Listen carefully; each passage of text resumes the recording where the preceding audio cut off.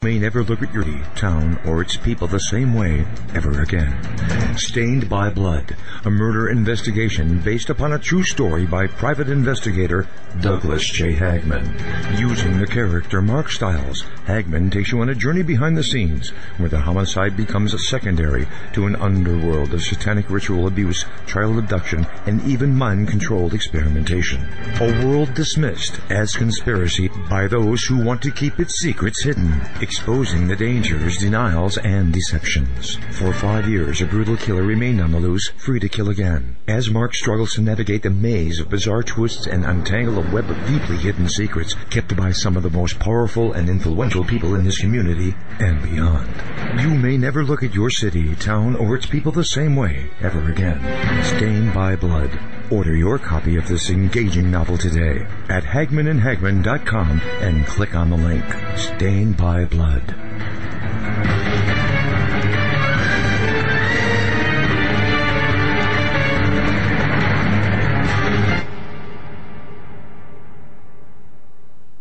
And ladies and gentlemen of the jury, the prosecution is not going to get that man today.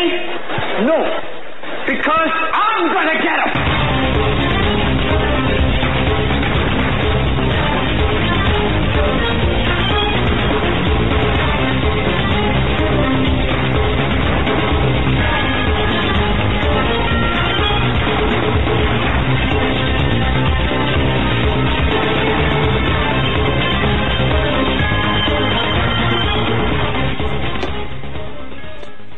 Welcome to this episode of the Hagmann and Hagmann Report, where we're coming to you live from our radio and television studios here in beautiful Northwest Pennsylvania, where spring is about ready to spring out and with some good temperatures. And you know, as we look out our studio windows, we can see the tulips, or what are they, Eric? I don't know, flowers, but they're coming in, so it's kind of good to see. Folks, we broadcast live every weeknight. That's Monday through Friday from 7 to 10 p.m. Eastern Time, right here on the Global Star Radio Network. We're also simulcast on BTR, Blog Talk Radio, that is. And we're simulcast, and you can watch us live, as well as by archive, on YouTube, our YouTube channel. Links to each audio and video venue available on HagmannandHagmann.com. Real simple, HagmannandHagmann.com. There you can watch the show in real time. Watch it via archive. It's there. Don't forget to subscribe to our YouTube channel. That helps us with the metrics. It helps us in a number of ways. So subscribe to the YouTube channel. That's our official YouTube channel. Just go to HagmannandHagmann.com, click on the subscribe link, and you'll get it right there. And don't forget, we've got two separate websites. Go to HagmannandHagmann.com. That's for the show information and for the show. And then HagmannReport.com for information that, for news that affects all of us and important news and show prep. Portions of tonight's broadcast. So proud to be part of this. Proflowers.com. Proflowers.com. You know, Mother's Day. It's coming up quick. I'm going to tell you, Mom has always been there for you. I know she has. And whether it's cooking for you, giving you advice on that relationship, or just making you feel better when you fall down and go boom. Take care of Mom. Take care of Mom this Mother's Day. Proflowers.com. They got a great offer coming up. Mom, you can... For your mom, get 100 blooms of the free glass vase for just $19.99 plus shipping and handling. Or make her day extra special. You can upgrade to a premium vase and add gourmet chocolates for just $10 more, $9.99 more. Go to proflowers.com today. Use our code Hagmann. That's proflowers.com. Use our code Hagmann. Folks, don't forget Mom, your wife, the mother of your children, or that special someone. It doesn't have to be Mother's Day. It can be just to say, I love you, or I'm thinking about you. Proflowers.com, our special code, Hagmann. More on that later. Folks, I'm Doug Hagmann at the helm tonight with Joe Hagmann, my son, fellow investigator, researcher, something I like to call America's premier investigative father-son investigative team, reporting team. I've never the seen Hagmann report. the DNA test that proves it, but I'll take your word for it. What is it, Maury Povich, or who was it? Yeah, Maury Povich or somebody. Jerry Springer? I don't know. Where they said, yes, it is a match. You are the father. Yeah, I haven't seen that either, so. No, anyway. I'm just kidding. Well, actually, that's not too far off, right? We got a great show. Yeah, for we tonight. do. We have John Robertson with us, our Hollywood insider. Yeah. We got to get a new nickname, new handle for John. He has put together a fantastic show. This is a show for the Hagmann and Hagmann listeners and the body of Christ, the church. And it will be, this hour we have John, Sergeant Tim, Pastor Billy Crone. Next hour we have Flip Benham, Pastor David Langford. And then third hour we have Coach Dave Daubenmeyer and Pastor Flip Benham. We're going to be talking about issues pertaining to the church, from prophecy to spiritual warfare to our duties as congregants, as the body of Christ. And remember, Coach Dave Daubenmeyer is going to be on today. I don't want to steal anyone's thunder, but I remember us talking yesterday about Coach Dave Daubenmeyer, about Target. How ridiculous of a policy is it that Target allows a man who identifies as a woman to use the ladies' restroom? And let me tell you something. Coach Dave Daubenmeyer has the cojones to go out there and to say, no, not on my watch. This is BS. And, of course, he was escorted off the property by police officers the day before yesterday. Today, he went in to talk with the manager of Target to get their official explanation about what their policy is. And it's real simple. You feel like a woman? You're a guy? Yep. You have the appendage dangling down. Okay, sorry to be graphic. And I'm not laughing because it's funny, it's sad. And I actually heard an interview today, somebody asking, it was a local news station asking customers of Target who were going in and out, one lady in particular, if she minded if a man were to come in and use the woman's bathroom while she was in there. And she happily said no, it'd be fine. Well, what's that? Absolutely selected. We gotta get mic'd up there, Eric. Eric the tech is saying a lot. He's having conniption fits. Just over like there the magicians you see when they pick random people out of the audience. Right. It's all an illusion. No, yeah. But Coach Dave Daubenmeyer made Breitbart news, and we congratulate him on that, for his efforts, for his exposing this travesty, this moral sewage pit that is Target. And I can tell everyone this right up front. And you know what? Maybe it doesn't make any difference, but I will not spend one dime in Target. I would not give them my business, and I would urge everyone not to give them your business for adhering to this ridiculous policy that really, folks, this is not about civil equality. This is not about civil rights. This is about perversion. This is about perverting the Word of God. This is about perverting our laws. This is about allowing pedophiles, allowing the 1/10 of 1% who question their sexuality. The Harris Woffords, the 90-year-old Harris Woffords of the world. That's right. You didn't hear about Harris Wofford suddenly finding a boyfriend at age 90? Who's Harris Wofford? Oh, some rum-dum from Pennsylvania here. Used to be a senator. My goodness. A good friend of Clinton. But anyway, 90 years old, found love on the beach with a guy after being married 50 years. It's just ridiculous. To a woman, yeah. That's sad. Yeah. So, but what I'm saying to you is this. This is not about civil rights, what we're watching. This is about the ripping down, the rending of our moral fabric of this country. And if people don't understand what's taking place, then get your head out of your butt and start paying attention, because I'll tell you what's at stake here is the future of our country. And if you think that this is just a small matter, you're wrong. This is a huge matter. This is all about perversion. This is all about acquiescence to a class of people that really make up such a small percentage. It's not even significant. This is about behavior. This is not about genetics. homosexuality is a perversion that's based in behavior. It has nothing to do with your DNA. It's been scientifically proven, and I'm sorry if the truth hurts people, but that's the truth, and it's an abomination before God. So I'm telling you right now, Target and every other store that caters to this kind of perverse behavior can suffer without my dollar, and I know that's not going to hurt them. But if 1,000, 10,000, 100,000, 1 million people feel the same way I do, maybe we can make a difference. So Christians, stand up and make a difference. And you know what the sad thing is? Where we're unable to make a difference is in the schools.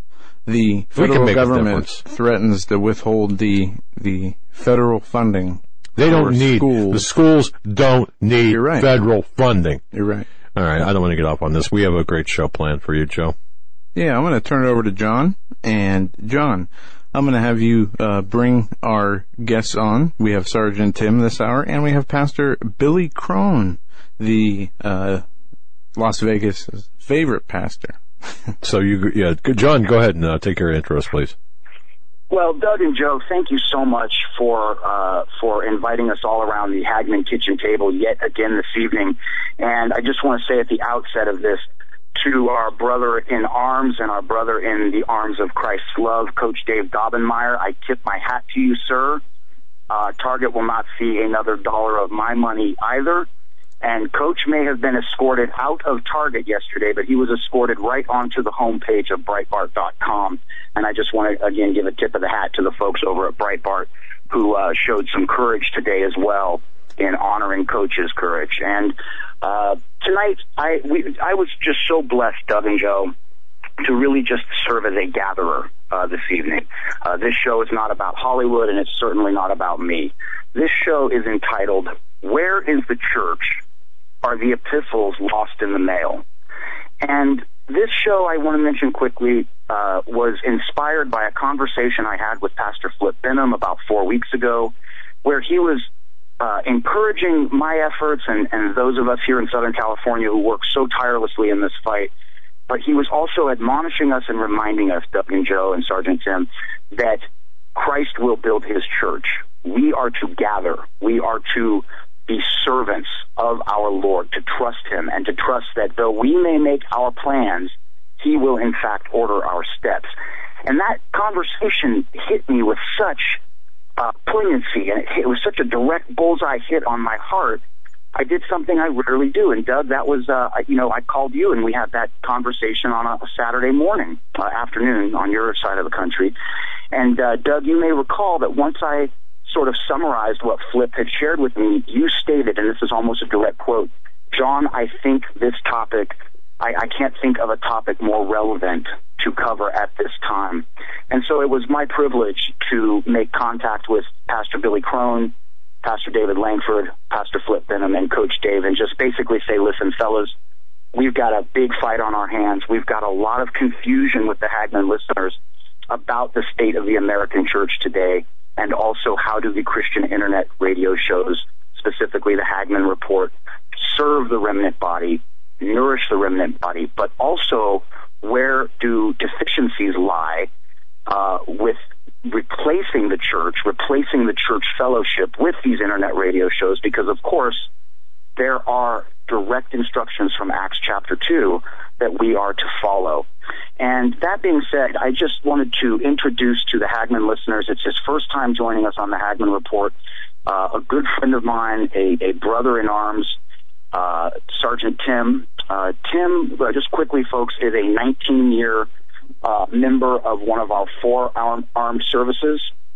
He gets up and puts on the uniform every day, and he leads young men daily who look to him for wisdom and for instruction in a time where, frankly, it's getting more and more difficult in our armed forces to demonstrate proper leadership.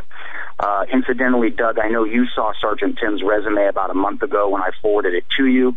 And folks, suffice it to say, Sergeant Tim does have a last name, and we will be sharing that with you later this year when we will bring to the Hagmann Report some explosive information that Tim is willing to share with us once he has concluded his commitment to his branch of service. And that being said, lastly, Sergeant Tim is the editor of Outlaw Patriot News. He has been aggregating news from all over the world and really pushing it through, as Doug often says, that third lens of Scripture, and giving Christians a place to go, in addition to, or perhaps in lieu of, the Drudge Report, to look at hard links that specifically speak to the remnant body about the challenges facing us today. And that being said, I'm just going to go ahead and pipe down here. Sergeant Tim, it is a great pleasure and a great honor to introduce you to my friends Doug and Joe Hagmann. And gentlemen, I'll let you run from here. Well, thank you so much, John, and thank you so much for those kind words. And I also want to thank Doug and Joe both for having me on tonight. I met both of you at the Hear the Watchman conference at Dallas, just briefly, but it was so great to meet both of you in person. I also had the opportunity to meet some of the other speakers that are on this evening. Very strong, great men of God. I wanted to come on tonight. John talked to me about the opportunity to come on tonight and talk to the Hagmann audience. And I also want to thank the Hagmann audience for having me on, having me in your homes. I'm very excited to be on. And I want to talk to you, first of all, about my website, Outlaw Patriot News.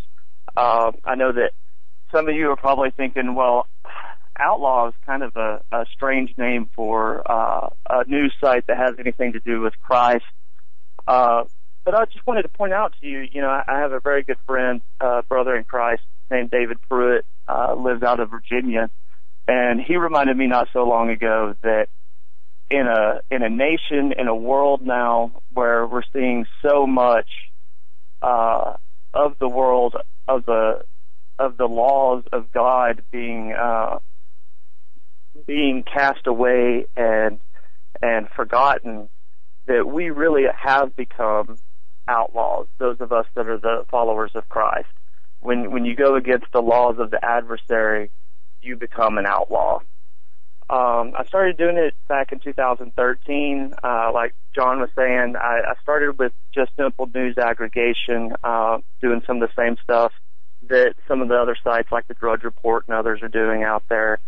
And what I saw was there's so much news out there, especially the mainstream media news, that is slanted this way or that way, and you really have to pick your own flavor of rhetoric that you want, but it's really not news. A lot of it has turned into entertainment or over-exaggeration, and I'll admit, back in 2013, whenever I started doing this, I had not found the Lord yet.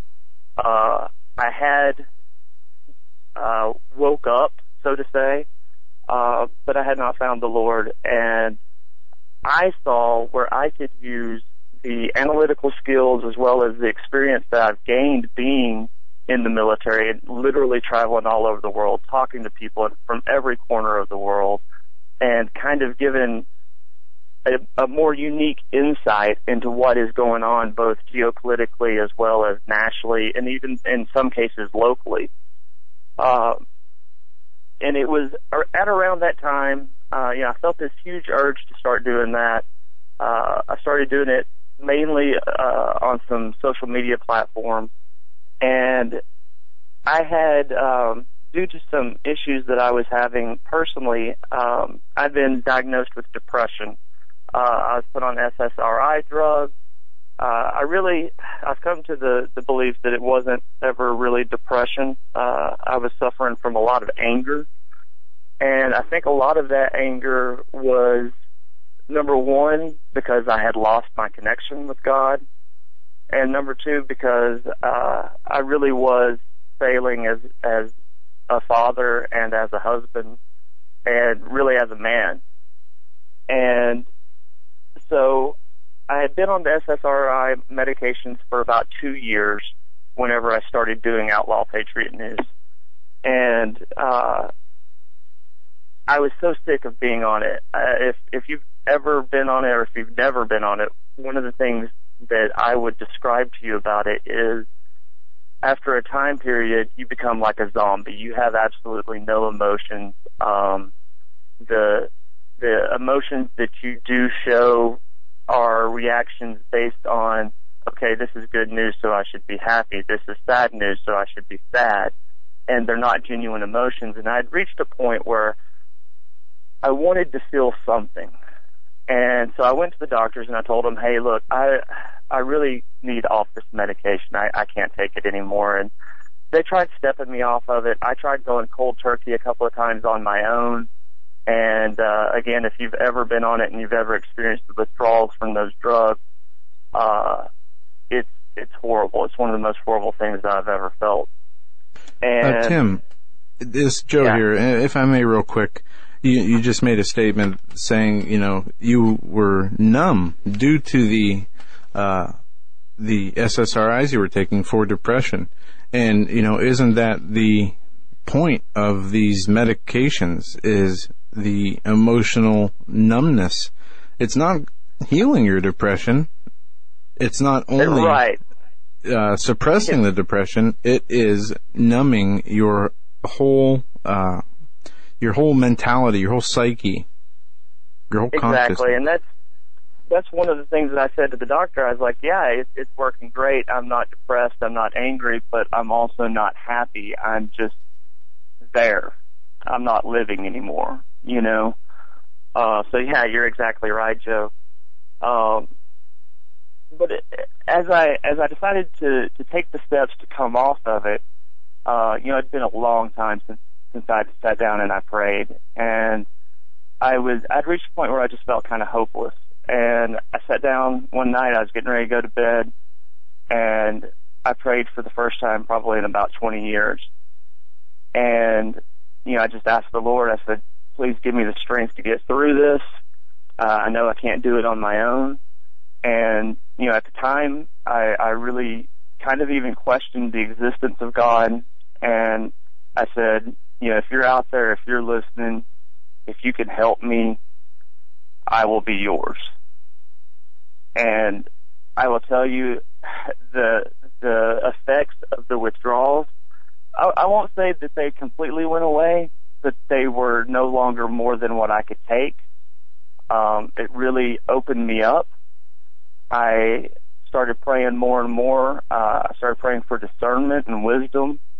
And then I had the urge to, I really think that the Lord put it on my heart to not just do news aggregation and show the corruption and show what's going on geopolitically, but to start reaching out to other people and trying to bring more and more people to the Lord, because I really think that so much of what is going on in this country, specifically this country, the world in general, is because we've lost that connection to God.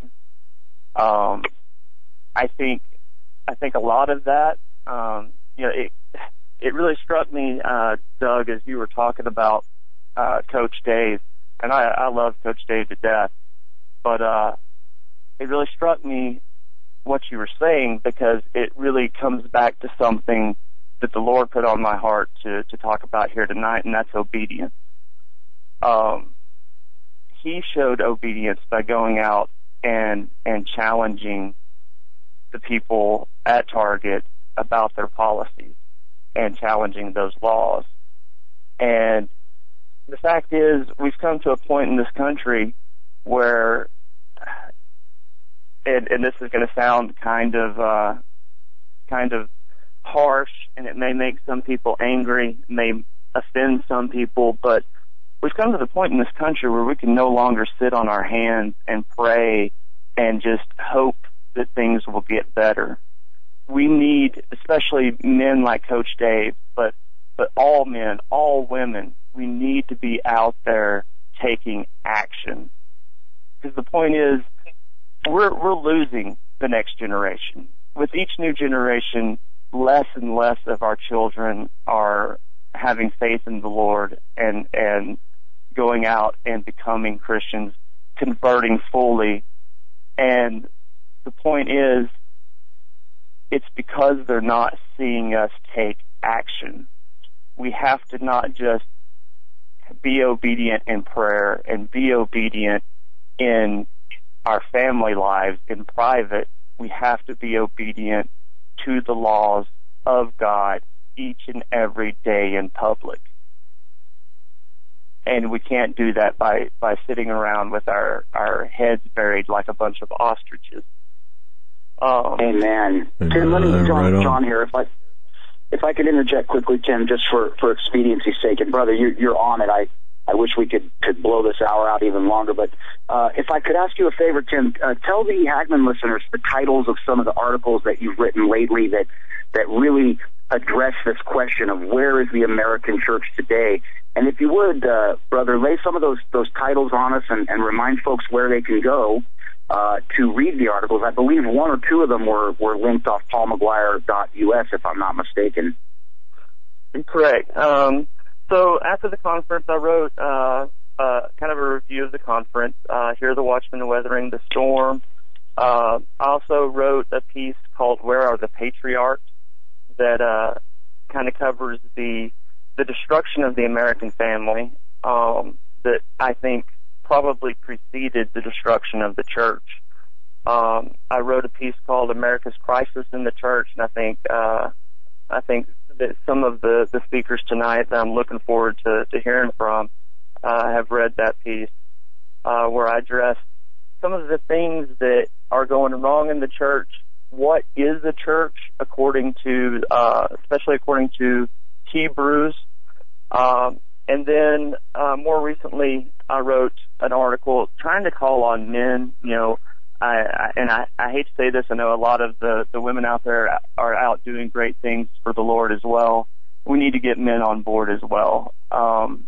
And I wrote a piece called What Makes a Man, kind of addressing that, using scripture to point out the attributes that we need to cultivate in our, especially the next generation, the young men, in order to bring about a counter to the emasculation of our male population that has gone on here in this country. And I know I'm probably going over. I thank you guys so much for giving me the opportunity to speak tonight, and God bless each and every one of you. Tim, thank you for sharing what you did. And we do have Pastor Billy Crone with us. John, you're still with us. But Tim, give out your website again. The website is Outlaw Patriot News. That's all one word, outlawpatriotnews.wordpress.com. Awesome. John, I'm going to turn it over to you. Well, Joe, thank you so much. And again, you know, Doug and Joe, it's just so awesome that you open up the platform for people like myself and for brothers like Sergeant Tim to come on board and just encourage the rest of the listeners that, folks, like Doug always has said for many years now, we each have a position to play. And I just wanted Tim to come on. And Tim, thank you for taking time away from Samantha and from the kids tonight to share with the Hagmann family what you're up to. Because, again, you know, you said you've been doing this since 2013, and that's a couple of years now of honest service to the kingdom. And your articles are fantastic, and I've read them, and I know that I've forwarded them to Doug and Joe and any number of the folks that check in with the Hagmann. So God bless you, brother, and thank you for joining us this evening. And keep writing, keep up the good work, and stay strong.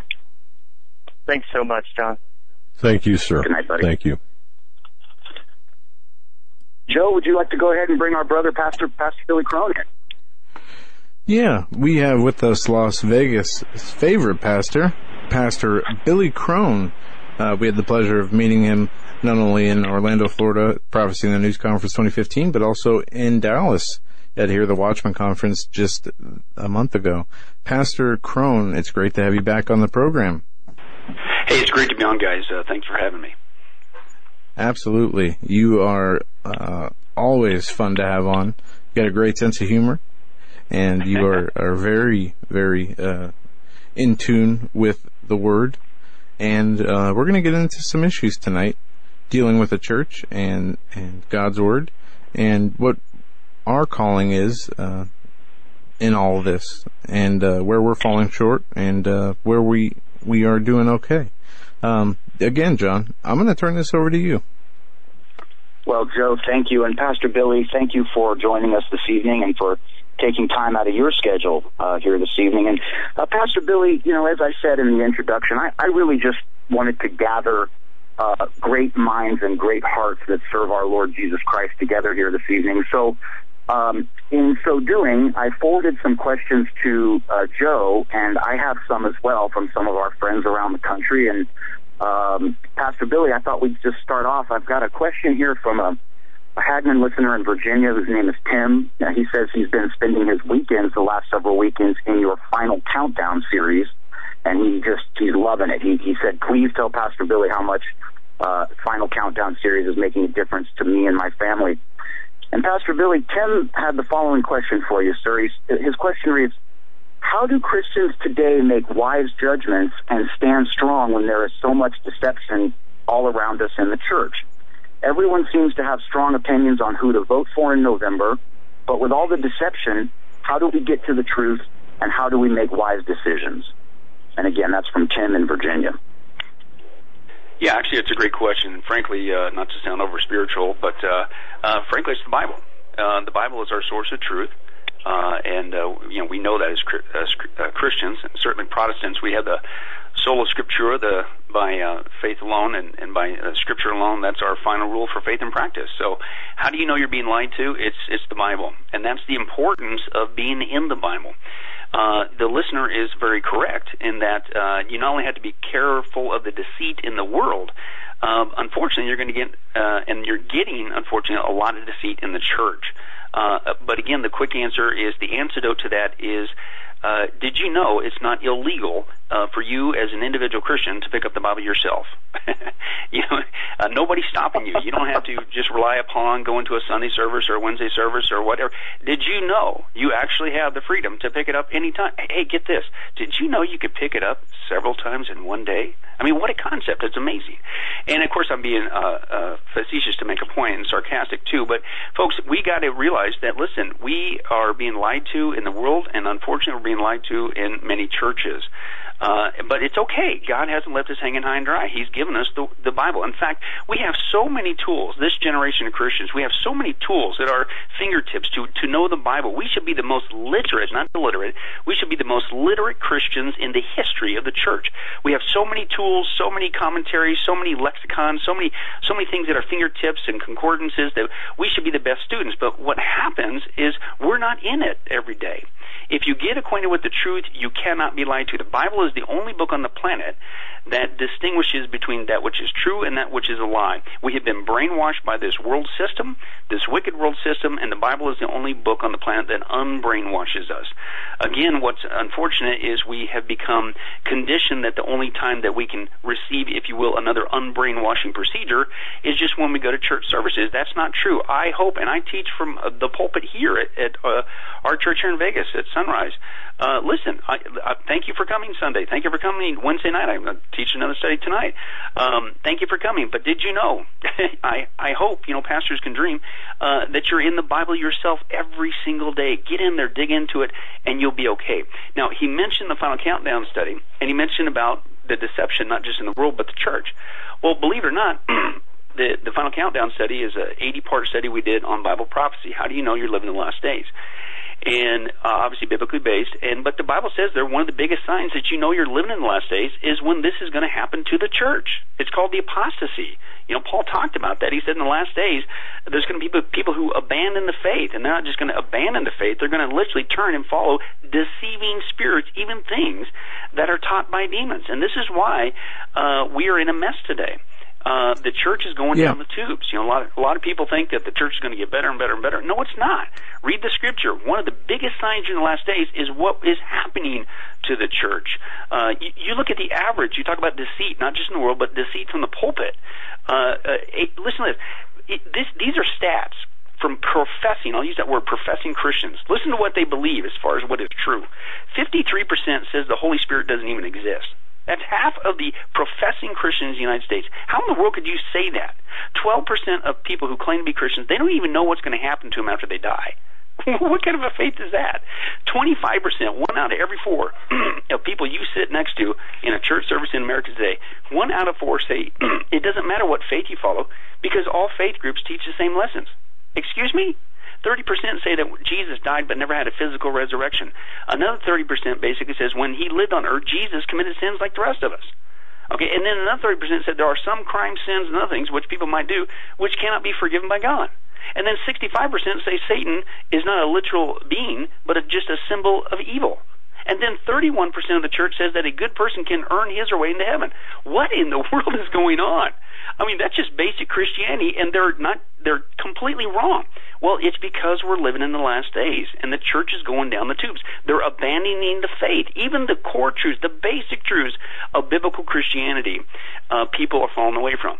And so, people say, well, how did this happen? Well, I've watched it happen literally over 20 years now in ministry in the church. And what happened was in the early 90s, there was this movement called the church growth movement. That sounds good, sounds Christian, church growth, we want to grow. But the problem was they were taking secular business techniques and a secular mindset and applying to the church. And the scripture says the main priority of a pastor in a church is not numerical growth, it's spiritual growth.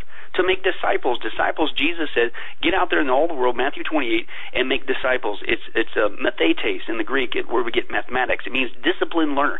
Get out there and make not believers, okay, not somebody who can sit in your pew, not another person you can notch on your belt for a number, okay, not somebody else to help pay for your mortgage in this big giant facility you got now that you're in debt and hawk, okay, but get out there and make disciples. Now that means you need to focus in as a pastor, as a shepherd, on equipping, teaching the flock. The truth, all the truth, by the way, not just some of it. But see, that's the other problem that's going on in the church. Paul also said there's another problem that's going to happen in the last days, right? People are going to turn away from the truth. But hey, you got to still keep this church-looking thing going, right? Right? So what do? Well, they exchange the truth for a lie. And he says in 2 Timothy 4, the first one I quote was 1 Timothy 4. 2 Timothy 4, he said, here's what they're going to do. First of all, the church is going to gather around themselves a great number of teachers to say what their itching ears want to hear. And they're going to turn away from the truth, their ears from the truth, and turn aside to myths. Now, the first time I remember busting into this in the Greek, it blew me away. I'm going, man, is this relevant or what? But it says there, tickle your ears, itching ears. It's kinetho in the Greek, and it means only pleasant things. And turn aside to myths, muthos, it means stories made up. So how do you know you're living the last days? Paul says people are not only going to turn aside from the truth, okay, and follow deceiving things, even from demons, okay, but they're when all you get from the pulpit is basically pleasant things and stories made up. I just described basically the bunch of the church. Okay, and I think there's a movement going on, and it's been going on for a while, and we get phone calls, emails all the time, literally every week. I kid you not. And it's the same old story. Pastor Billy, we can't find a healthy church. Pastor Billy, we appreciate the Final Countdown study or this study or whatever, and God gets the glory for all that stuff. But they say, we can't find a healthy church. And I says, well, number one, chalk it up. We're living the last days. It's not going to come easy anymore. Long gone are the days where you can sit there and say, hey, I don't like this church, and they don't have potlucks like I like, and so I need to go to the left here 5 minutes down the road, and I'll find another one. Those days are gone, folks, okay, because we're living in the apostasy, and you're getting all kinds of baloney from the pulpit. And frankly, dare I say, unfortunately, sometimes you're being deceived from the pulpit, okay? And so, number one, chalk it up. We're in the last days. It's not going to come easy. But here's what I tell people. Giving up and disassociating yourself with the church is not an option. You show me the verse, okay? You need to, number one, drive. Be prepared to drive, okay, or move. Right? And people, well, I think I found this church, but it's 45 minutes away, and I don't know if I can. Excuse me? Jesus Christ died on the cross for us. He walked the road to Calvary, being bruised and beaten and murdered on our behalf, and you can't drive 45 minutes? You found a healthy place to go, and excuse me? I got a problem with that. Okay? And we need to be a part of the problem, not the solution in the church. Number two, you might need to move. Because there are still churches out there that are still preaching the truth. Granted, it's not like it used to be. It's getting further and farther in between. Okay, but they're still out there. Well, I can't move. I'd have to change jobs. Well, so what? Which comes first? Who's your master? Who's your Lord? Do you love money more than God? Choose your God. Which do you love the things of this world more than? What is more important to you? Your spiritual well-being, your spiritual growth, okay, or your convenience, okay? And so. I know it sounds kind of harsh, but I'm just kind of blunt with people because I think what's happened is we have been conditioned to spiritualize laziness, okay, and we act like we're being spiritual when we disassociate from the church. Excuse me, show me the verse. The scripture says, let me just read from you, Hebrews chapter 10. Now listen to how many times he says us in just a couple verses. Let us hold unswervingly to the hope we profess, for he who promised is faithful. And let us consider how we may spur one another on towards love and good deeds. Let us not give up meeting together, as some are in the habit of doing, but let us encourage one another, and all the more as you see the day approaching. So us, it's plural, over and over again. I use this phrase to folks, you know, well, Pastor Billy, I can't find a healthy church, and I haven't been to a church service in 903,000 years or something. You know, it's like, oh, and I'm supposed to applaud you and congratulate you? What are you talking about? Let us. The word church is ekklesia, and it means a group of called out ones. It's plural. Okay, we are the body of Christ. The church is not a building, it's us, the people of God. Okay, and we are called to be together. When we get saved, God gives us gifts. Okay, we know this. God gives us gifts. What good is your gift or gifts that God gives you if you're just staring at the wall, right? Okay, the gifts are meant to be used in the context of us. It's a plural term, church, right? We need to be around other believers, and that's what the Hebrew says, especially as you see the day approaching. I don't know if you noticed, but man, the world's going down the tubes. We're living the last days. We need each other. Now, again, granted, in all seriousness, I understand it's not easy. I understand it's hard. But we have to stop rationalizing our either laziness. You need to drive. I'm sorry. I used to drive an hour and a half one way to a church service when I was going to Bible college. Not to boast, but this is just the facts. Well, hour and a half one way because that pastor preached the truth. Pastor Tim, I'll never forget him. And man, he cut it straight, man, black and white, and this is it. And that's what you need to hear. That's what kept you from getting lazy. That's what kept you from going back in this wicked world system. It kept you, and it was worth an hour and a half of drive. Okay, we need to get rid of our laziness. And the other thing too is, again, we need each other. I mean, we know we're in the last days. We know it's hard. We have got to work together as Christians. And I know it's not easy, but again, I use the phrase this. I call them Lone Ranger Christians. Lone Ranger Christians, right? You know, I'm out here all alone. I'm so spiritual. Excuse me? You demonstrate your spirituality by driving or moving. Okay, they say, well, I don't have any options, or I can't drive. Well, how about this one? Then maybe start a church. What? Hey, did you know it's not illegal to do that? Did you know that's how churches were started? In the Bible? Read the Bible, right? It's not illegal. And one thing that we're doing here in Vegas, you know, a lot of people, they'll come, we get visitors from all over the place and stuff, and they'll say, oh, Pastor Bill, this is amazing. I wish we had a church like this in our area. So why don't you start one? And, well, I've never been to seminary. Who says? Why don't you start one? And a lot of things that we've geared a lot of our ministry is to help this to take place, because we don't want to just say, hey, here's the problem. We're in the apostasy, right? Because we know that the church is messed up, just along with the world, by and large. Okay, and I don't want to just sit here and say, hey, stop being, you know, a lazy goober and get out of, you know, the Church of St. Mattress with Pastor I.B. snoozing to the bedside Chiefs Assembly, right? Get out of bed, you know, and go find a place, right? And I don't want to just do that. But sometimes there are legitimate times when, you know, you just don't really have options. Well, we've geared our media. By the way, at our website, getalifemedia.com, every single teaching, and it's updated every week, every single teaching is you can only get for free, okay, but you could actually download the DVD quality file for free. Okay, everything's made available. We don't copyright our media, so make 1 billion copies. We don't care, even if you do get the DVDs. Okay, but a lot of our studies are geared towards just that. We have people that do Bible studies with our media and home Bible studies. Some churches where maybe the church isn't really that strong, but they need some help. They use our curriculum, and our curriculum is designed for that. We have our Wednesday night studies. Basically, we started 4 years ago. We started with Discipleship 101, Discipleship 102. Basically, at the very beginning, I just got saved, now what? And then we move forward. What is salvation? Can we know if we're really saved or not? What is this prayer thing? And we went all the way up, and then we continued to get to meatier topics. And what about the deity and humanity of Jesus Christ? What about spiritual warfare? What about the last days? How does that all work together? And then we moved on from there after a couple of years into Intro to Apologetics, the defenders of our faith, how to give a defense for the hope that lies within us. And now we're into even meatier stuff, and I'm currently teaching on a study called World Religions, Cults, and the Occult. And this is on top of what we've been dealing with on Sunday mornings. But the Wednesday night studies, they're all designed with workbooks. You can even go to our website and download the workbook for free. Watch the videos, fill in the blanks. We're trying to, if you will, fill in the gap. Okay, we understand there's a spiritual need out there. We understand. We get phone calls again. Christians are hungry. They're starving to death. They don't get the word anymore. A lot of them in a lot of places. So we're trying to do our part to not only be responsible here in Vegas, but to take our experience, put it onto the media, and take the restraints off. You want it? Take it for free. We don't care. Make 1 billion copies. Who cares? And get out there and get equipped, get discipled, and get busy sharing. And again, maybe this was a cool story. Not too long ago, we had some folks contact us from Northern California. And they just come out of a church, gone apostate and blowing. They said, what do we do? And they said, well, we were praying. We thought, well, maybe we'll just start with some of your videos and stuff.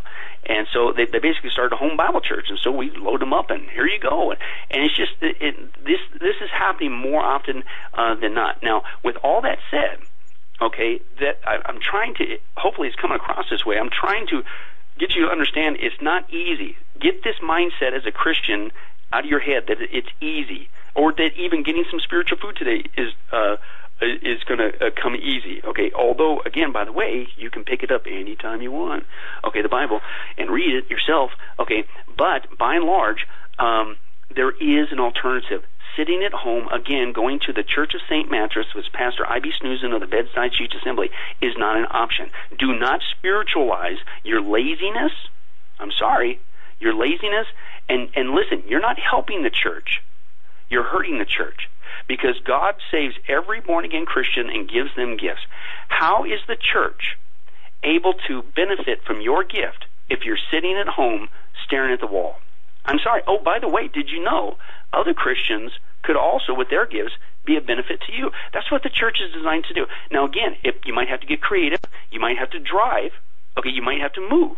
You might have to start your a home Bible study, which might turn into, maybe God will raise up into a church. That happens all the time, okay?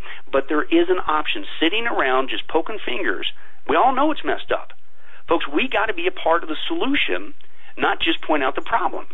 And we're just trying to do our best here in Las Vegas. You know, a lot of people say, you know, how did it happen? Listen, do you know what we're doing here in Vegas?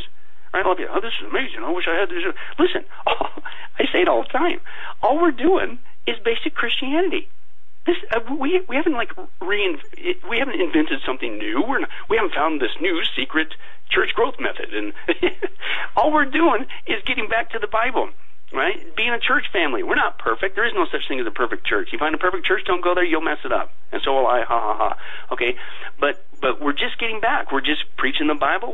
We're learning to love God and love each other, and we're getting busy sharing the gospel and loving the lost, and we're having a great time. Right? And folks, listen, it doesn't have to be just a unique few.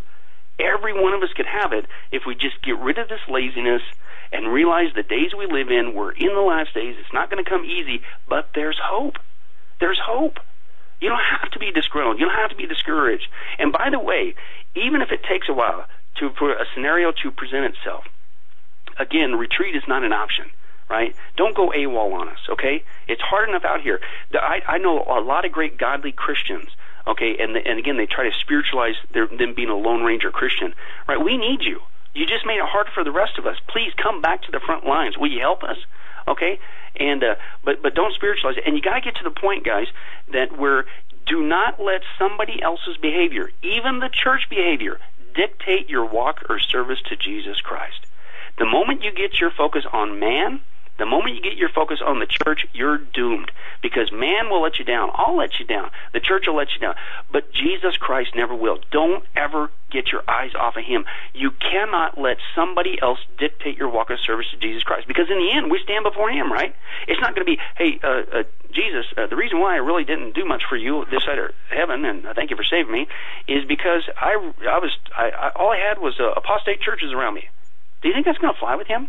You know, Jesus, the reason why I really didn't amount to much is because, you know, I just didn't have many options, and excuse me?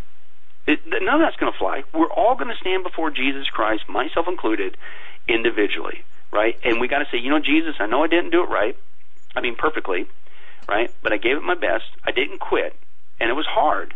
And it was not only hard with the world, but it was hard with what I call church world.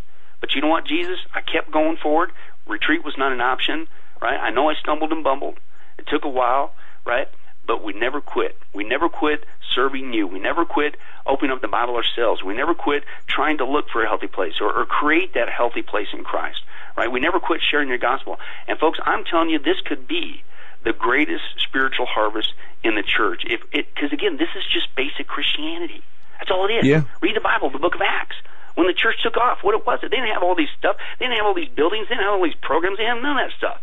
They just loved Jesus. They loved each other. They broke bread in homes. It was awesome. It was exciting. People were getting saved right and left. Folks, that could be us. It doesn't have to be a bad time. This could be, as ironic as this sounds, the greatest spiritual harvest in the church if we just get our eyes off the apostasy, acknowledge it's happening, but get our eyes back on Christ and don't let anything dictate your walk of service to Jesus. Amen, Pastor. And, we talk often about the apostasy, and we seem surprised by it, yet we're told it's going to happen. And not only are we told it's going to happen, especially in the world, but the apostasy is specific to the church. And what you said, it's not enough that we, do the bare minimum, that we just, rebuke evil and try not to do bad. We must put into practice doing good works through prayer, through helping the less fortunate, and also carry the joy around that is in our eternal spirit through the sacrifice that Jesus made.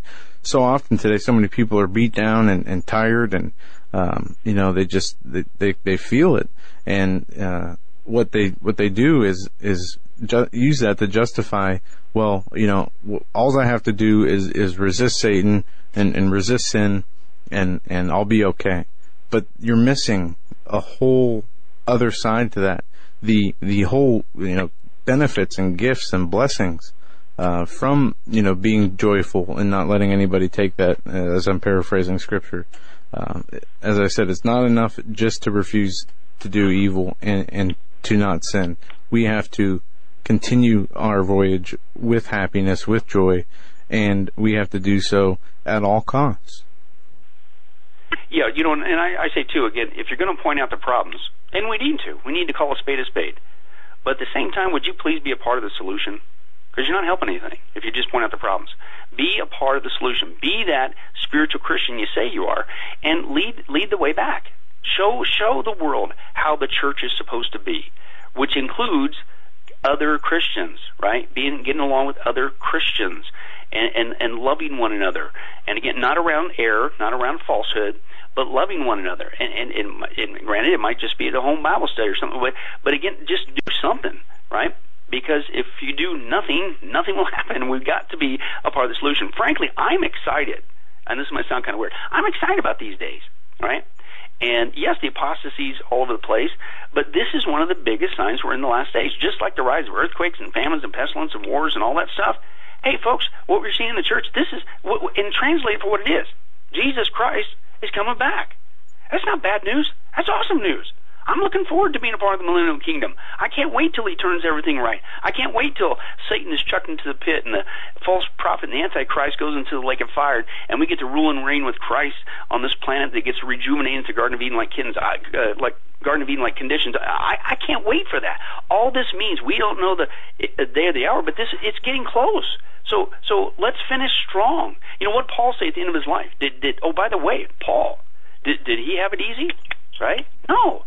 He had to deal with people always accusing him. He had to deal with falsehood. He had to deal with error. He had to deal with the Judaizers. He had to deal with people, if you will, with apostate behavior and trying to undermine his work and sharing the gospel. Oh, and he had to do with privations. It wasn't easy. He was beaten. He was bruised. He was persecuted. He was shipwrecked. On and on it goes. But what did he say? Listen, it ain't about me. It ain't about my comfort. It's about Jesus Christ.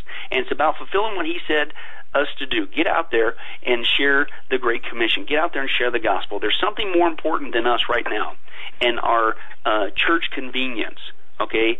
It's lost souls. They're doomed to hell, right? And again, this is why it's so important. You can't let somebody else's behavior, even the, quote, church apostate behavior, dictate your walk of service to Jesus Christ. Because if anything, why should that stop you from telling people about Jesus? Why should that stop you from sharing the gospel? Right? We have to get out there and be a part of the solution, and to again, what Paul said, I finished the race. He finished it. He ran the course. Yep. Right? He kept the faith. He fought the good fight. Right? Notice the words there, fight. right? It's not going to come easy, and we have to develop that same mentality in these last days to make the most of these last days, because, again, this could be the greatest time in the history of the church if we react to it correctly. Amen, Pastor Crone. We're at the top of the hour break. If you want, you can hold over. We'll take off. Thank you so much for your contribution tonight. You were a half hour of power, I'll tell you that. We'll be right back, folks. Stay with us. This is the Global Star. Look at your city, town, or its people the same way ever again. Stained by Blood, a murder investigation based upon a true story by private investigator Douglas J. Hagmann. Using the character Mark Stiles, Hagmann takes you on a journey behind the scenes where the homicide becomes a secondary to an underworld of satanic ritual abuse, child abduction, and even mind-controlled experimentation. A world dismissed as conspiracy by those who want to keep its secrets hidden, exposing the dangers, denials, and deceptions. For 5 years, a brutal killer remained on the loose, free to kill again. As Mark struggles to navigate the maze of bizarre twists and untangle a web of deeply hidden secrets kept by some of the most powerful and influential people in his community and beyond. You may never look at your city, town, or its people the same way ever again. Stained by Blood. Order your copy of this engaging novel today at HagmannandHagmann.com and click on the link. Stained by Blood.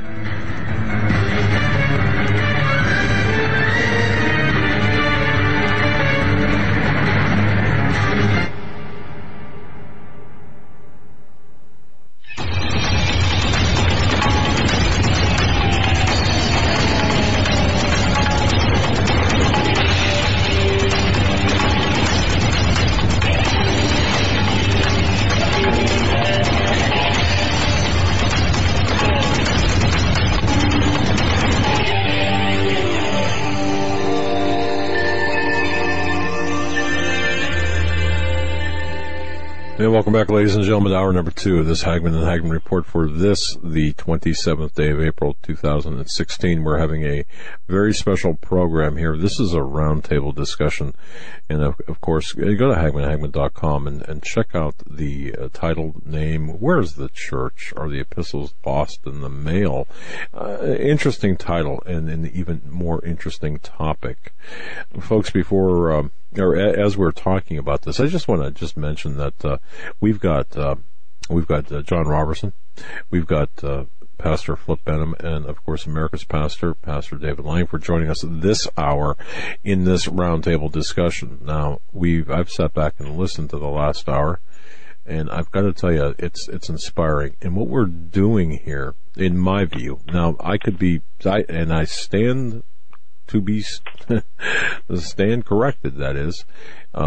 We are asking people to we're identifying a problem and we're presenting a solution, and that solution is stop being, don't just be keyboard warriors. Get out there and actually evangelize and to make a difference in your communities. I received an email, and I'm not sure which program this emailer was listening to. I received an email saying, "Oh, gee whiz, sounds like basically here we are praying for each other, supporting each other. How about just getting out there, meaning outside of the church's sanctuary, to evangelize and save some new souls that don't need to be told to get out of bed on Sunday mornings?" Of course, this is exactly what is taking place here, and this is exactly what we need to do. We need to make a stand, and I'm going to turn this over here briefly, but I just want to say this. Excuse me. When I get emails like this, I do wonder, what show are you listening to? Or are you listening to the show? Or are you typing to someone else? Because here's the deal. We are attempting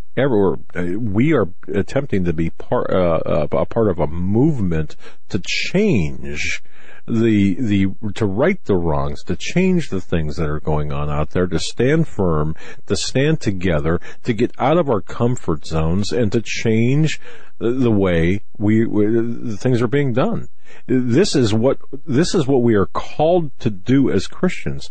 As a Christian, folks, just as an example, and I'm going to get back to the show here, but as an example, I cannot, as a Christian, allow in my community, for example, abortions to take place without me being there saying this is wrong, or I can't allow some perverted policy by a department store named Target to put my wife and my daughter in jeopardy by a perverse policy that is nothing more than a perversion of everything that we hold near and dear, rending the moral and spiritual fabric of our nation. So yes, we absolutely positively want people to go out, and this is part of the program. Before we get back to the guest this hour, I do want to mention that tonight's broadcast brought to you by Pro Flowers, folks.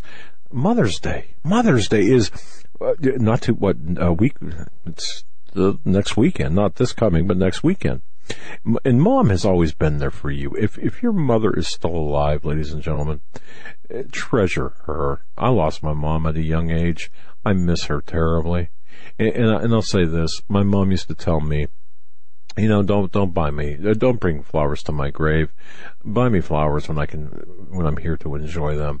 And I did to the best of my ability as a young man. I did that. But if you have your mom out there, what a treasure, what a blessing it is to you. Sometimes, maybe you might think, oh my goodness, sometimes, maybe not. But you know what? At the end of the day, absolutely, because she's always been there for you, and she would do anything for you. I know that. Cooking, giving you advice on relationships, making your boo-boos better, if you will. Whatever it is. Now, Mother's Day is a special day just for her. We have a great offer for you. Folks, you can get Mom 100 blooms. And these are beautiful flowers.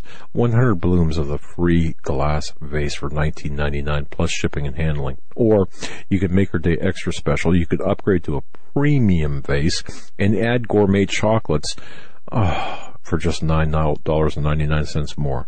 Here's what you need to do. You need to go to proflowers.com today and use our code.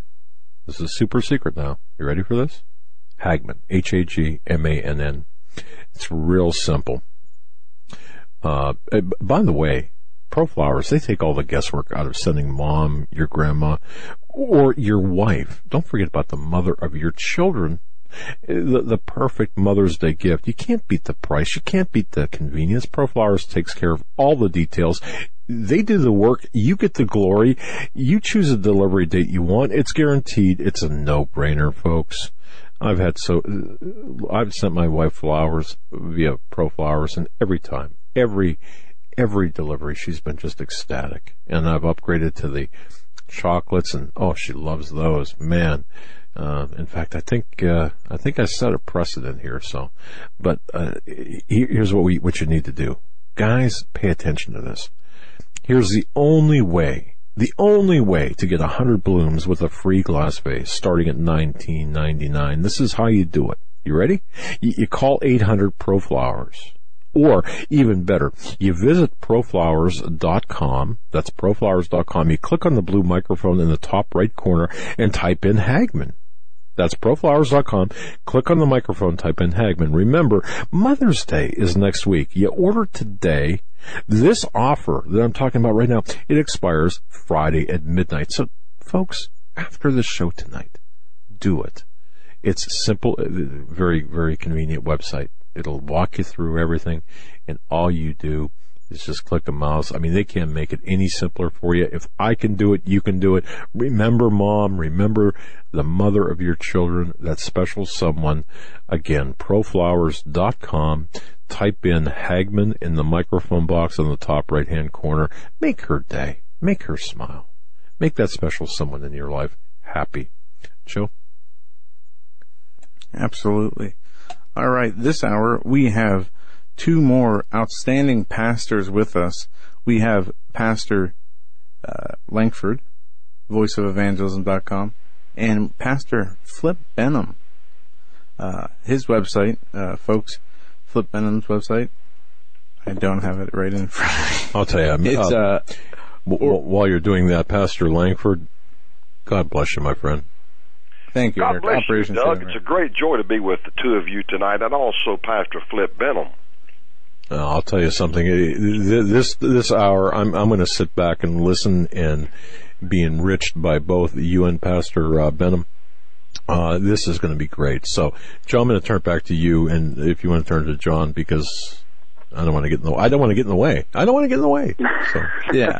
Again, Operation Save America is Pastor Flip Benham's website. I'm going to have to send him some pro flowers for not keeping that on the top of my mind. And Pastor David Langford from the Voice of Evangelism, voiceofevangelism.com. Just two fantastic pastors who are on the tip of the spear when it comes to keeping the Word and keeping what the Word says, and sound doctrine in their preachings constantly. When we talk about sound doctrine, these two pastors definitely are at the top of my list. John, I'm going to turn it over to you and let you bring us in. Well, Joe, thank you so much, and Doug, I'm with you, sir. I'm going to take about 60 seconds here, and then I'm going to sit back and just let the Lord move and bless my spirit and nourish me tonight with Pastor Langford and Pastor Flip Benham. And gentlemen, thank you so much to both of you for taking time out this evening to join us. And all I want to add before we just jump right in is folks, Pastor Langford and Pastor Flip have agreed to address the following for each of us tonight, because like Doug said last month when we were talking on the phone, this topic is so relevant. Pastor Billy Crone said last hour, there is no badge of honor for being a Lone Ranger Christian, for being some spiritual singular man on the hill. It's just, that's not where it's at. In fact, he implored us to join the fight, and I was really convicted when he said that, because if you're not getting up and getting into church every Sunday, you may feel like you're a warrior covered in spiritual battle rattle, but if you're not there, you're not in the fight. And so this evening, second hour here, Pastor David Langford, Pastor Flip Benham, they're going to talk about where the church is today. Is there a leadership vacuum from the pulpit? If so, what is it incumbent upon each of us as individual members of the remnant body of Christ? What are we to do about it? And they're also going to take a few moments in their own way to address how these Christian internet radio shows like the Hagmann Report, like Weekend Vigilante, like True News, Caravan to Midnight, how are they nourishing the remnant body? But we want to keep it real honest here tonight. Where are their deficiencies? Because all of us know who tune into the Hagmanns, they leave a pint of blood and a pint of sweat on the mic, but it is a more or less one-way communication. And the church in discipleship and in mentoring and in accountability and in a plan of action requires reciprocity. It must be a two-way communication. So with that being said, again, Pastor Langford and Pastor Flip Benham, just God bless you both, brothers. I'm so honored to be on with you tonight, and I am going to sit back and hear the Word of God. Well, I'm going Pastor Langford, let her rip. I'll follow you up. I was going to prefer you first. If you want me to go ahead, I'll be more than happy to go ahead. Okay, brother. Let me say, first of all, I want to thank John and Joe and Doug and for the brethren tonight affording us this opportunity to minister the Word of God. The Bible says in Amos 8:11, "Behold, the day comes, saith the Lord God, that I will send a famine in the land, not a famine of bread nor thirst for water, but of hearing the word of the Lord." The reason there's such a leadership vacuum in this nation is because this nation has become politically correct, and that spirit has permeated, it has pervaded the church. Proverb 29:2, "When the righteous are in authority, the people rejoice, but when the wicked beareth rule, the people mourn." This nation is really a sham. It's a complete subterfuge with EBT cards, with public housing and all of these safety nets. There would be shanty towns. There would be cardboard houses, people living out of cardboard houses and things of that nature. But it's all camouflaged because the government is creating this veneer, this facade that is not real. And regretfully, the church has lost its savor. The church has lost its light. In Matthew 5:13, ye are the salt of the earth, but if the salt have lost his savor, wherewith shall it be salted? It is thenceforth good for nothing, but to be cast out and to be trodden under foot of men. Now, if you look up that phrase, have lost his savor, in the Greek word is moros. We get our English word moron. When you lose your salt, when you lose your light, you become moronic. And that's the kind of leadership that we have in this nation, both politically and both spiritually. As Coach Dave so well did the video at Target, they're wanting chaos. They're wanting contention. They're wanting strife. In not too many days, you're going to witness some brawls that are going to break out in these public stores because of this controversy. And the church has got to stand up.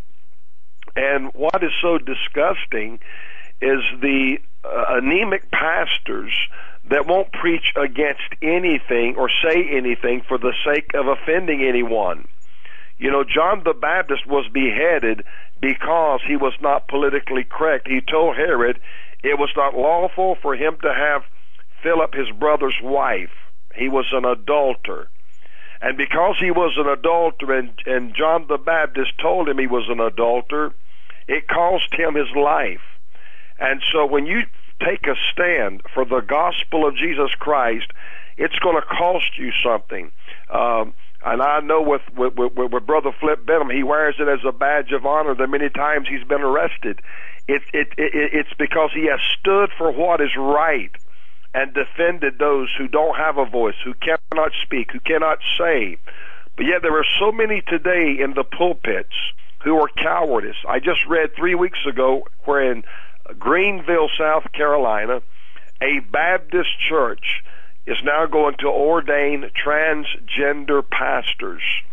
I mean, it's not going to ever get any better, folks. If you're looking for things to change and get better, it's not.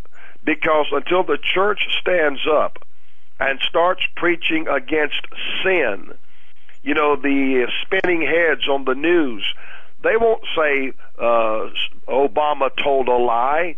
Well, maybe he didn't quite say it the correct way or share it correctly. These people are bald-faced liars. But yet no one will challenge them because of political correctness. And Revelation 21:8 simply says, all liars shall have their part in the lake of fire. Isaiah 58:1 said, cry aloud, spare not, lift up thy voice like a trumpet, show my people their transgressions, and the house of Jacob their sins. It's our responsibility to tell people fornication will take you to hell. Adultery will take you to hell. Drunkenness will take you to hell. Sodomy will take you to hell. You say, well, that's not popular preaching. I'm not here to be popular. I'm not running for an office. I'm not trying to make you like me. My job is to preach to you a pure, unadulterated word. The reason being, many years ago, God spoke to my heart and said, David, you're going to give an account for every sermon you ever preached. And that startled me when I heard that in my spirit. And it not only startled me, but it was a powerful impetus for me to never dilute, or become politically correct when I preach the Word of God. Paul said in 2 Corinthians 2:17, for we are not as many which corrupt the Word of God. Paul, that early on in the church, he said they're corrupting, they're polluting the Word of God unbelievably. Matthew 24:5, many shall come in my name, saying, I am Christ, and shall deceive many. What does that mean? That simply means they use the power of Jesus' name to deceive you, to manipulate you, to coerce you. It's like every time one of these television preachers has a financial default, you know, it's an attack from the devil. But if you're having a financial struggle, you just don't have faith. You see, the hypocrisy begs description. But I believe God wants His men that are called, appointed, appointed and anointed to stand and wave the blood-stained banner of Jesus Christ without compromise. Compromise is the most deadly thing in this world. And Obama said several years ago, compromise was a good word. When you compromise, you gave up something in negotiations that you did not intend to give up. That's why with the Palestinians and the Israelis, negotiations are so difficult, because they want the Golan Heights back. And they know if they get that back, the Palestinians, they can lob shells and mortars right over there and take out Jerusalem. But that's why Obama says we need to go back to the 67 borders. There's a reason for all of this, because there's coming a one-world government. There's coming a one-world order. There's coming a man called the Antichrist. And the church is cooking the books and not telling the people the truth and telling the people to get ready for the tempest and the storm that's coming. And my job and Pastor Benham's job is to warn the people. I hear so many men use the phrase watchman. Ezekiel 3:17, Son of man, I have made thee therefore a watchman unto the house of Israel. Therefore hear the words at my mouth and give them warning from me. This all started at Mount Sinai when God came down, lightning, thundering. The voice of God was so thunderous. And they told Moses, we don't want to ever hear the voice of God again. Let God speak to you, and then you come tell us what thus saith the Lord. So from that point onward, you would always see the prophets would speak to the king or to the nation, Judah or Israel, and say, thus saith the Lord. In other words, speaking in behalf as an ambassador of Christ. Every preacher is an ambassador of Christ. It's his job to pray, to fast, to meditate, to stay in the Word of God, and then hear what God has to say, and then bring that to the pulpit. But the exact opposite is today. They're telling the people what they want to hear. They're tickling their ears. You know, if you want to be a sodomite, you can find you a homosexual church. You can find you a lesbian pastor, and only God knows what a lesbian pastor is. But you can find anything you want to fit your lifestyle. God does not tailor the crown and the robe to fit the man. God tailors the man to fit the robe and the crown. You're going to have to come in compliance with God's word. And God's not going to change his word for anybody. At the foot of the cross, the ground is absolutely level. Every knee shall bow, every tongue shall confess, every one of us shall give account of himself to God. Romans 14:11. And let me tell you, every day we make records. Every day of the lives we live, we make records. And God keeps records of everything we say, everything that we do. And at judgment, we're going to give an account for the way we lived or the way we didn't live or whatever. And I want to encourage you tonight to start fasting, to start praying. Matthew 17:21, Jesus said, this kind goeth not but by prayer and fasting. Some things will never happen till the church starts fasting. We can pray and pray and pray. The disciples said, why couldn't we cast out this demon? He said, this kind. And that's what we're fighting now, principalities and powers of the air. He said, this kind goeth not but by prayer and fasting. When's the last time you heard a pastor preach a message on fasting? It's more about feasting, like Noah's day, eating, drinking, marrying, and giving in marriage, and knew not until the flood came and took them all away, so shall also the coming of the Son of Man be. So we're in that era. You know, I told somebody today, and I'm going to give it to you, Flip, Matthew 24:12 and 13 says, and because iniquity shall abound, the love of many shall wax cold, but he that shall endure to the end, the same shall be saved. Because of the sin and the iniquity that is becoming so flagrant in our society, it's going to affect the Christians whether you want to be affected or not. It's like walking into a room where there's smoke, and then you walk out and somebody says, well, you smell like smoke. Well, you say, well, I didn't smoke anything, or I didn't do anything. My point is that the iniquity, the sin of the world is getting so great. whether you like it or not, if you don't press inwardly, it will cause you to become indifferent. Because iniquity shall abound, the love of many shall wax cold. It didn't say they were sinning. It said because iniquity would abound. The sin would abound. It would begin to have a negative effect on your life, whether you like it or not. So you've got to fight.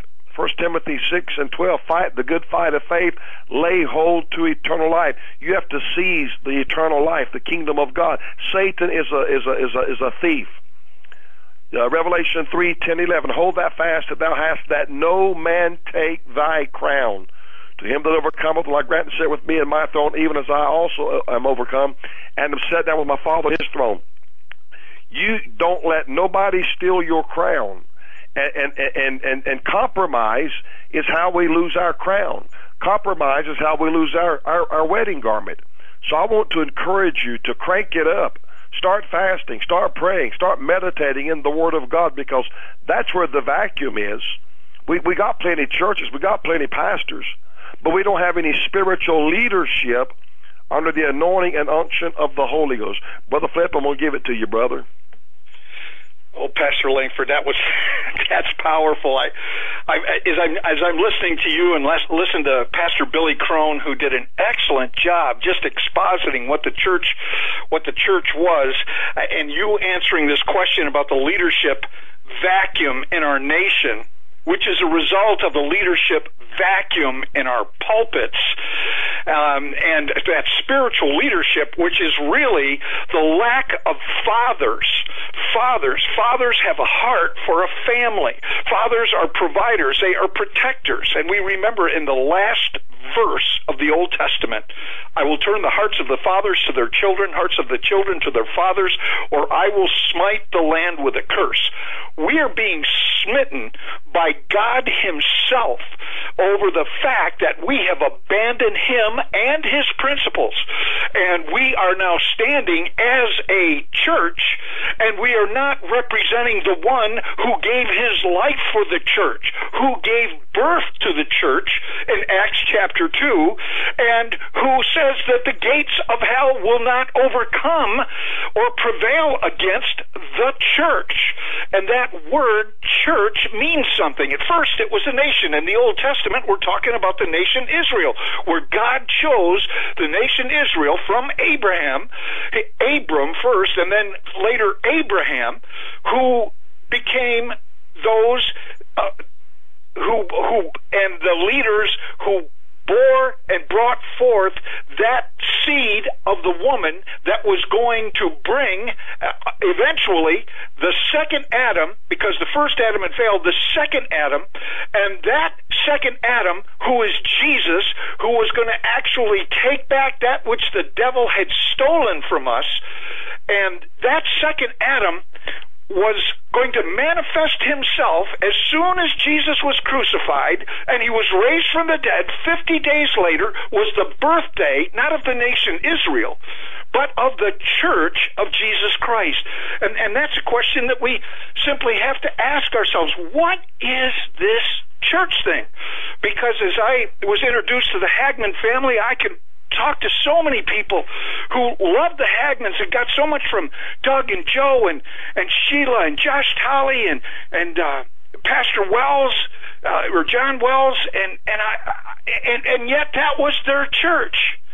That was the one touch that they had from God, that they knew that they weren't alone. But other than that, they couldn't find any church home. So many have no home in the church. They can't find a place. And so what is this thing called a church? Because the church, the word for church is ecclesia, as Billy Crone has already told us. Ecclesia is called out, ones that are called out and called together. Called out to do what? The same thing that the nation Israel was called to do, which is to hear those words that there is one God, and to make that known to all of the earth. There is one God. But the nation Israel had failed, and it failed miserably. And the Old Testament ends with the last word of the Old Testament is curse. And then we have Matthew chapter 1, where we see the genealogy and then the birth of Jesus and how that's going to come about. And here is God himself, clothing himself in flesh, coming here and saying, this is what I am. And in John chapter 2, and John chapter 3, we see that we beheld his glory, and he was full of grace and truth. We were actually with the temple of Almighty God. He was here with us. He made his dwelling with us, and he has called us now to make his name known in all the earth. So what is a church? Well, let me go back just take you back to Joshua chapter 24, a very interesting verse as Joshua is dealing with the nation Israel. God wants to make himself known to all the nations and to all the world, and he's going to do it through the nation Israel. And Joshua says this with the people that are gathered together with him. They have been rescued from Egypt, saved out of Egypt, and now they're in the land of the Amorites, the Canaanites, and there were false gods in Egypt, and there are false gods in the land that they are occupying. And God says this in Joshua chapter 24, and I'm going to pick up in verse 14. He says this, the word of God. Now fear the Lord and serve him with all faithfulness. Throw away the gods your forefathers worshiped beyond the river and in Egypt. In other words, you abandon those false gods in Egypt and serve the Lord. But if serving the Lord seems undesirable to you, then choose for yourselves this day whom you will serve, whether the gods of your forefathers served beyond the river, or the gods of the Amorites in whose land you are living. And they were all pagans. But as for me and my household, we will serve the Lord.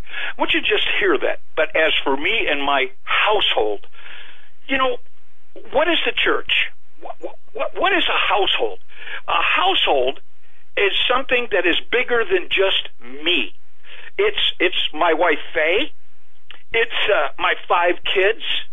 It's my 16 grandchildren, and it's me. That's a household. And we are one thing together. We are unified. We're a unit. We're one thing together. Well, what makes a church a church? It's being one thing together.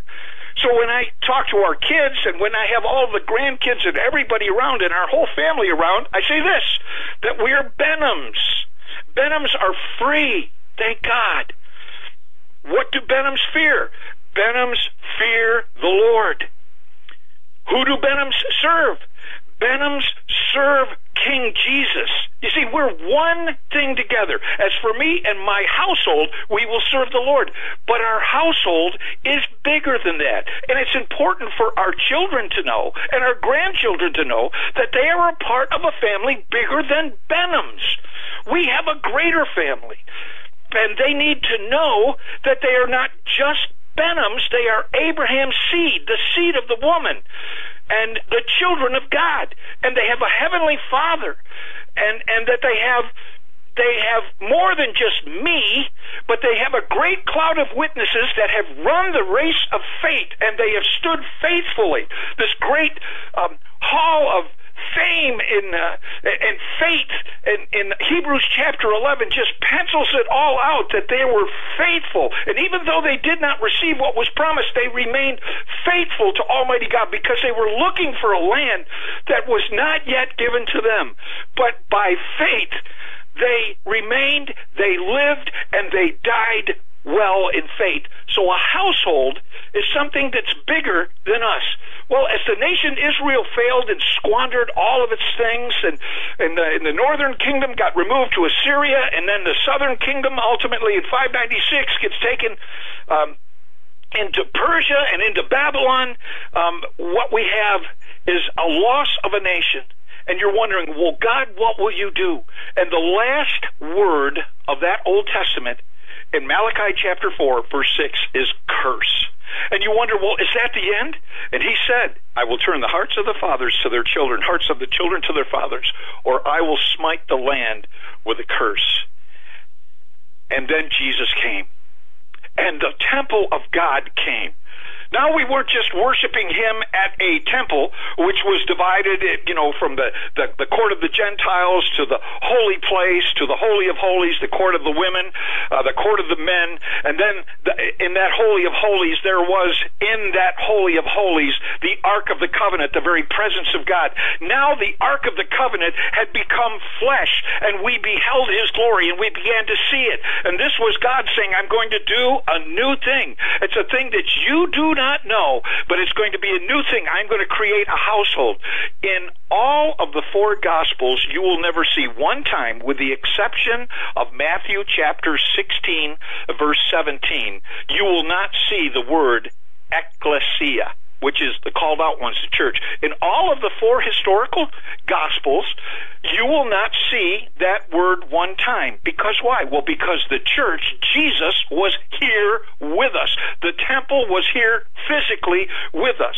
It wasn't until his departure and him rising into heaven that the Holy Spirit was given in Acts chapter 2. And in Acts chapter 2, you see the birthday of the church of Jesus Christ. Now, what was this church?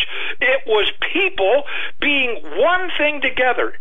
It was people that were now brought all together. They were speaking in tongues, and people were understanding, and they were all in unity, and the Holy Spirit was now given, and Jesus now dwelled in each and every individual. As a matter of fact, Peter even prophesied, this is that. He said, this is that Joel was telling us about in Joel chapter 2. This is that you are going to see incredible things that are going on. I want to flip over to Acts chapter 2 just for a second to pick up a small little section of Scripture where Peter says, this is that. Brothers, I tell you, and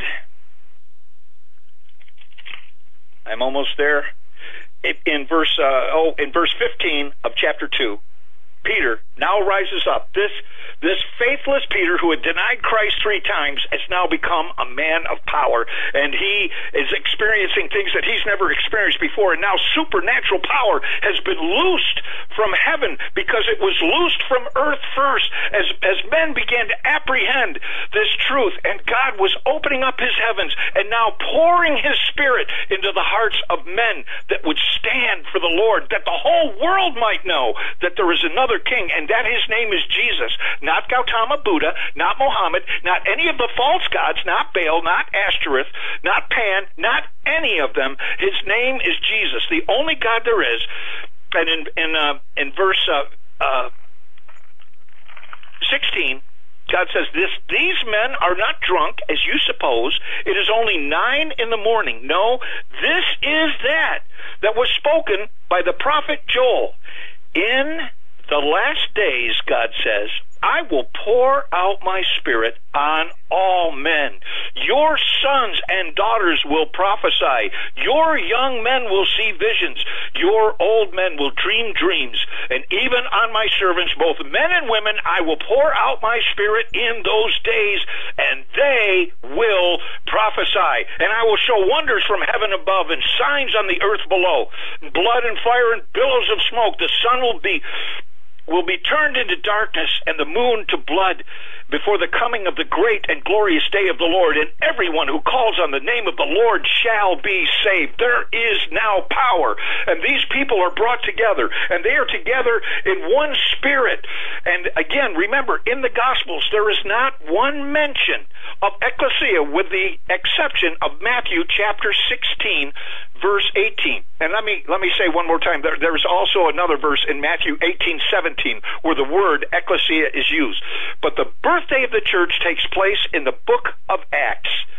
And there we see what they were doing. What did they do? It tells us in Acts chapter 2, verse 42, they devoted themselves to the apostles' teaching, to fellowship. Do you hear that, brothers and sisters of the Hagmann audience and all of us that are Lone Rangers out there?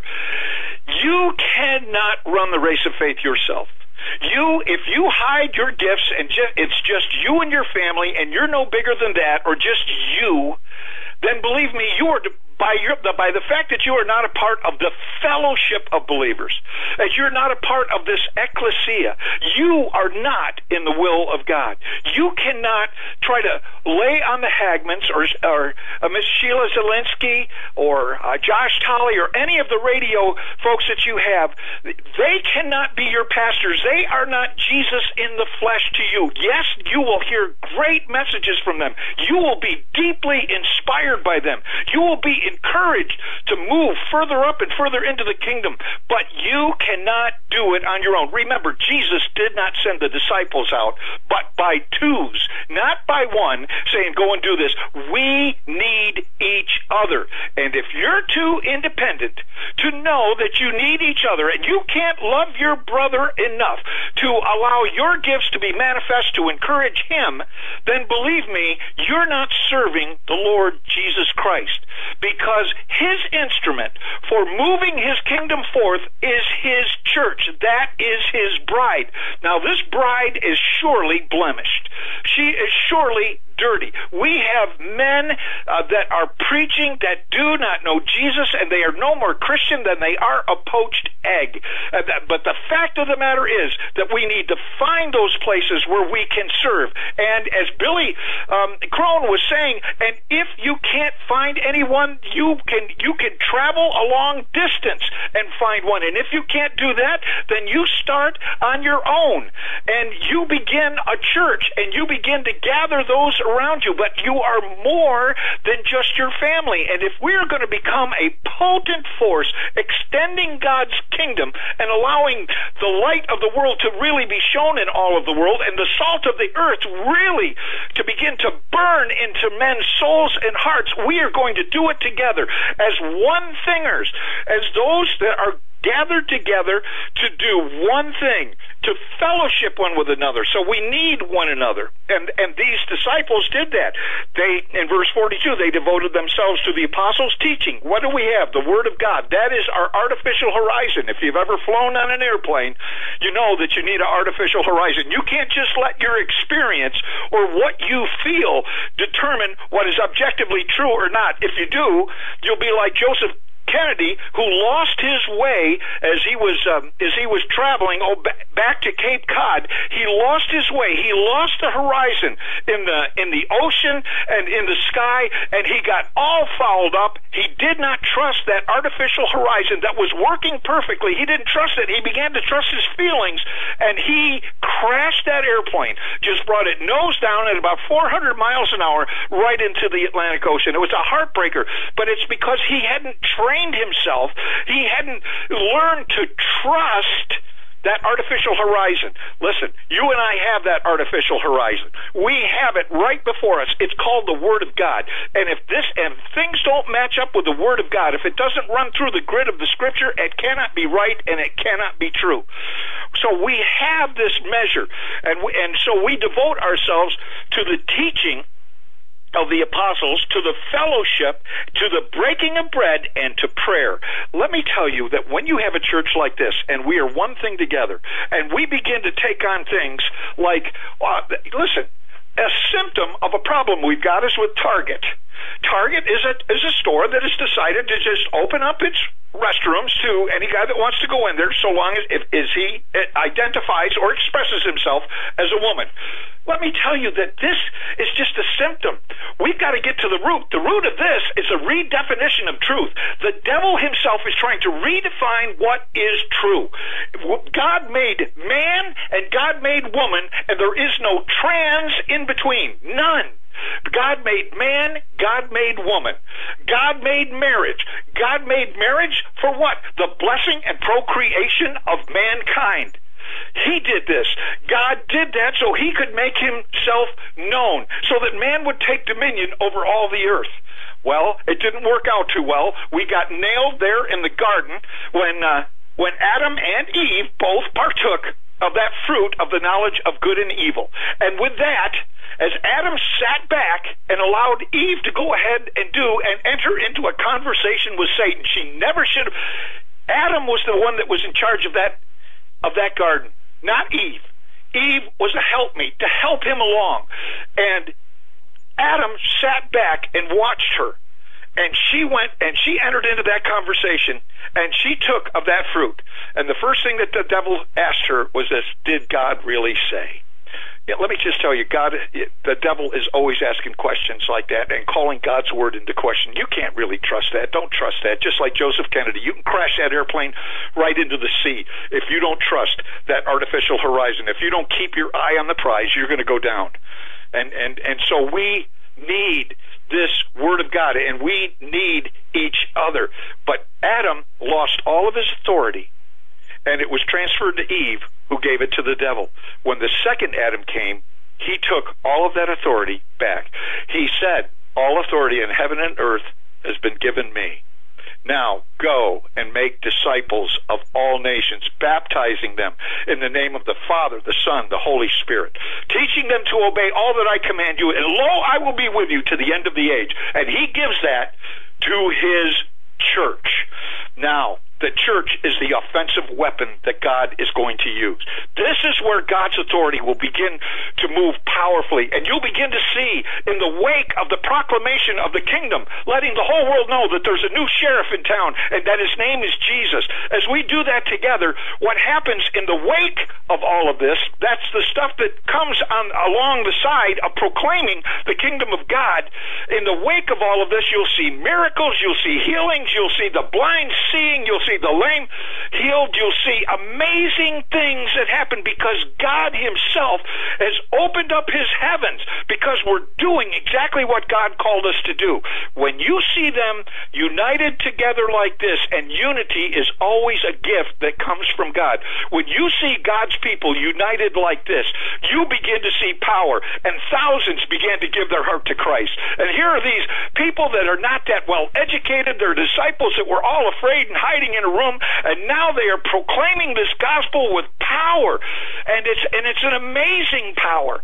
And you see now that this household of God is a lot bigger. We are one thing together, but we are bigger. We're more than just Benhams. We're more than just your family or mine. We are something far greater than that. And in Ephesians chapter 2, you find as the Apostle Paul is explaining this to the Ephesian church, is saying that God has taken you that were once objects of wrath and now brought yourselves into this incredible mercy of God. You are no longer separated. Jew and Gentile are now brought together. This unity is a gift from God when we're lost in the vision and mission of God through his church. And so in Ephesians chapter 2, verse 18, the Apostle Paul says this about Jew and Gentile: consequently, you are no longer foreigners and aliens, but fellow citizens with God's people and members of God's, here it is, household, church. Wow, this is the church. Now you see this word ecclesia used through all the epistles. They aren't lost epistles. They're right here for us. These are the epistles that tell us about the church and how God's plan has now transferred from the nation Israel now to his church. And we are so much more than we have become. And the reason that we're powerless is we're not all one thing together. For crying out loud, you look at the church visible in the United States of America and you don't know what you're going to get when you walk into that church, if you're going to get the real gospel preached or not. And that's where it's incumbent upon you and me. And Billy Crone says, you do this hard work. Let's go and find the church. Let's get into the church. And if we can't find a church, well, we'll get some homeschool folks and we'll get together and we'll break open God's word and the teaching of the apostles, and we're going to break bread together and we're going to fellowship one with another and we're going to pray. And this is what we're going to do. And we don't know how to do it, but God, you show us. They didn't know how to do it either, but there was a unity with them.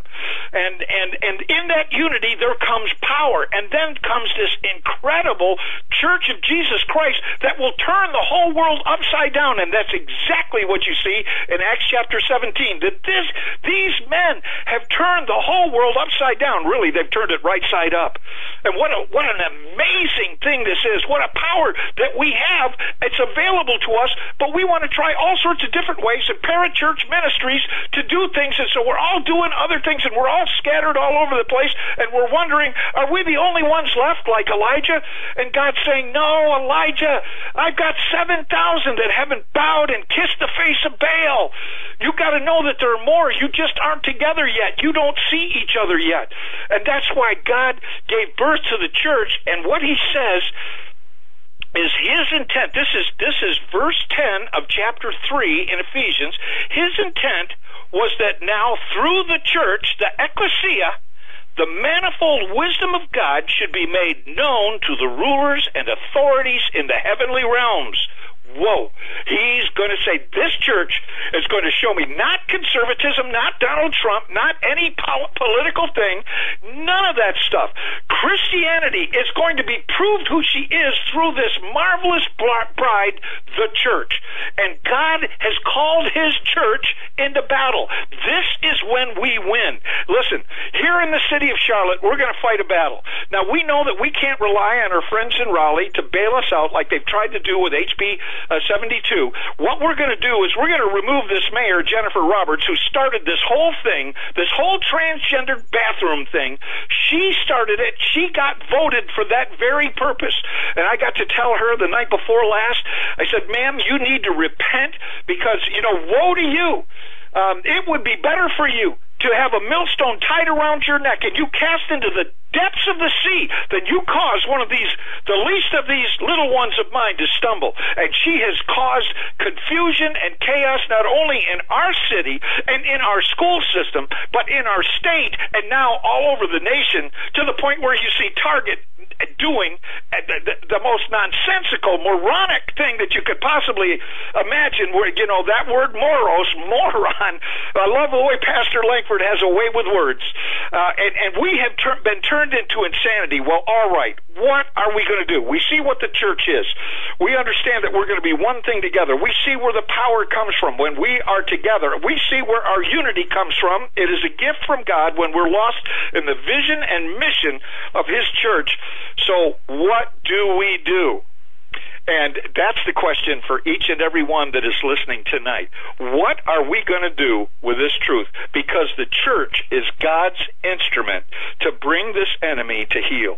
And if we're not going to be a part of the church, if we're not going to be a part of sharing our gifts with others, that the church might be edified, if we're not going to be busy ourselves building up the church, but we've got other ways, we got parachurch ministries that we'll get involved in, they're really doing something.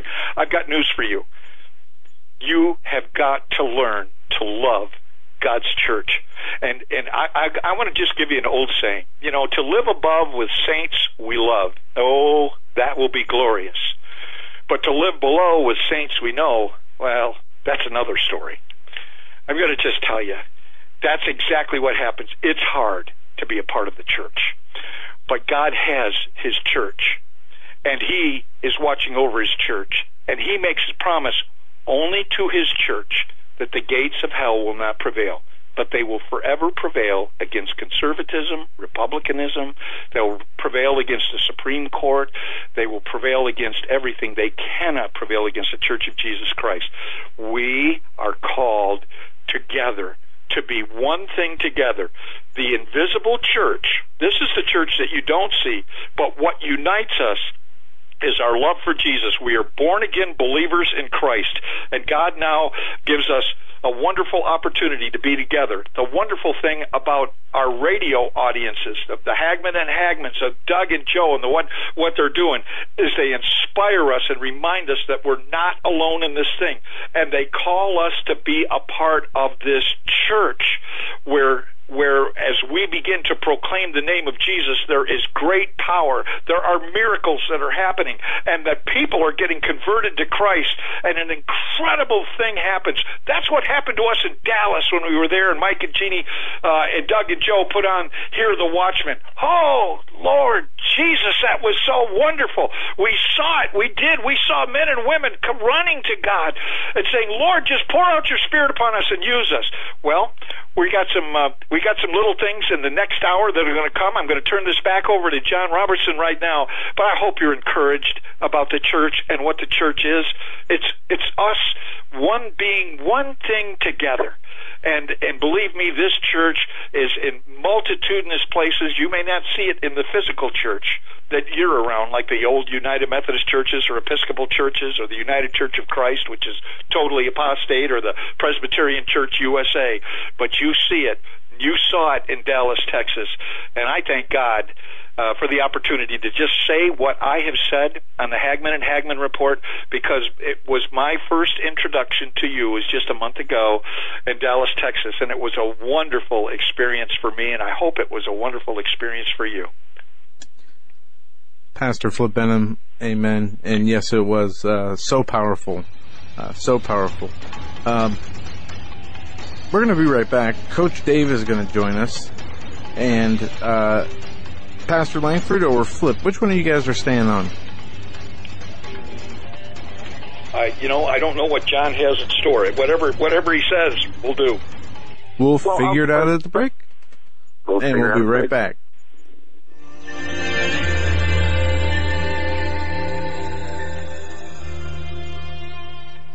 This is the Global Star Radio Network. Your city, town, or its people the same way ever again. Stained by Blood, a murder investigation based upon a true story by private investigator Douglas J. Hagmann. Using the character Mark Stiles, Hagmann takes you on a journey behind the scenes where the homicide becomes a secondary to an underworld of satanic ritual abuse, child abduction, and even mind-controlled experimentation. A world dismissed as conspiracy by those who want to keep its secrets hidden, exposing the dangers, denials, and deceptions. For 5 years, a brutal killer remained on the loose, free to kill again. As Mark struggles to navigate the maze of bizarre twists and untangle a web of deeply hidden secrets kept by some of the most powerful and influential people in his community and beyond. You may never look at your city, town, or its people the same way ever again. Stained by Blood. Order your copy of this engaging novel today at HagmannandHagmann.com and click on the link. Stained by Blood.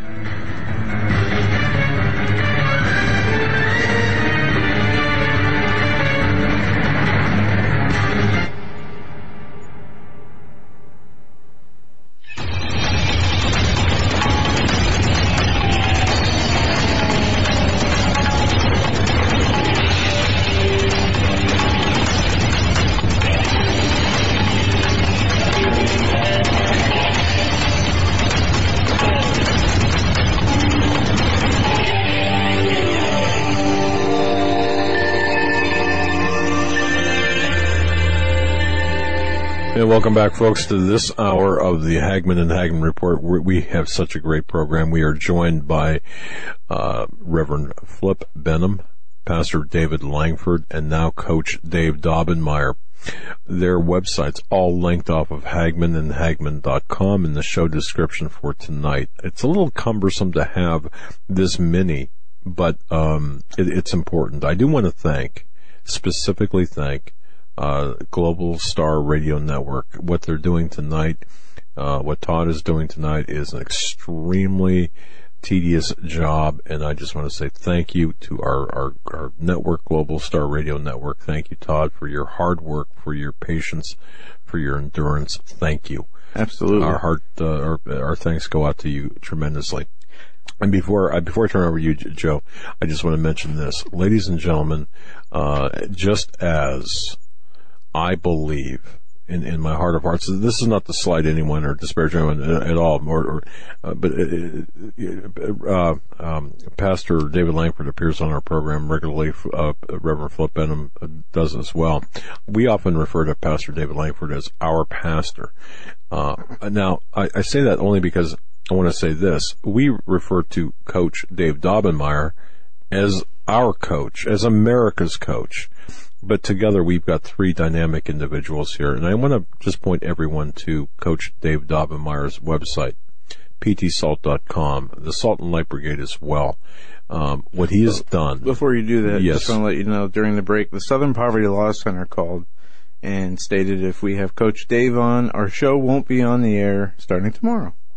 Okay, well that's a badge of honor. We are constantly getting threats from various hate watch groups, and we're called haters and such, and that's a badge of honor. Yes, it is. And I'm going to say this: the more people that hate us, the more we are fighting back. But the fact is, Coach Dave Dobmeyer expended some shoe leather. As a dent. Look, as a detective, you don't get things done until you expend the shoe leather. You can sit behind a computer all day long and analyze data and do this and that, but it's not until you hit the pavement and go out there and to do the investigation. That's where you get the results. Coach Dave Dobmeyer, I'm going to tell you something. I am so proud to know you, and I'm so proud that you went out to Target, and I'm so proud that you made it, that your efforts were showcased on Breitbart, and I'm so proud that we were able to talk about what you did last night, yesterday, and today.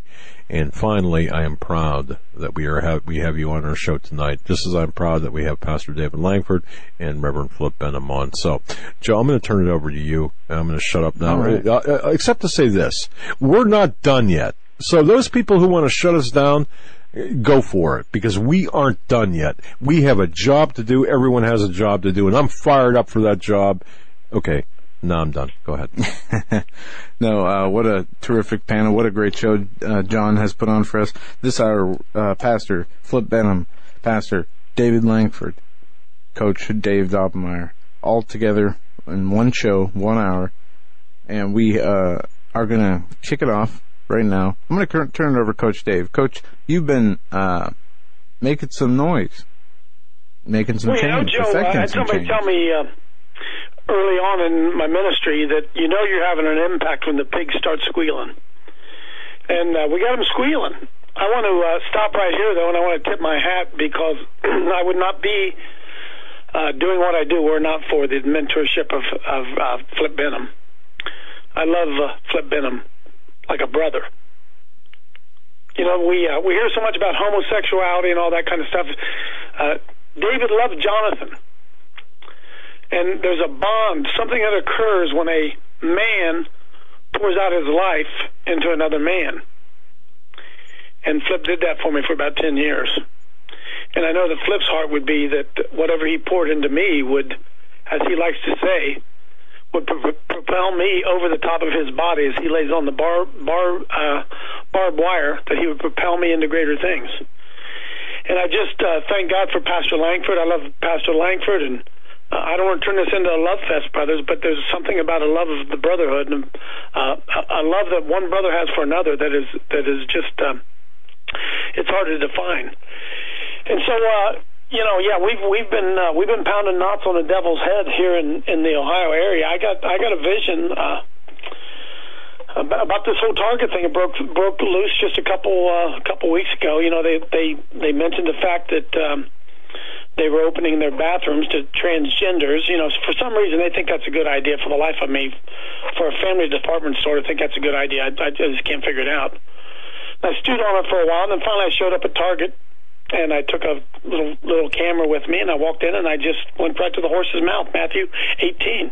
So read all this stuff on the internet. I just want to know, what is your policy?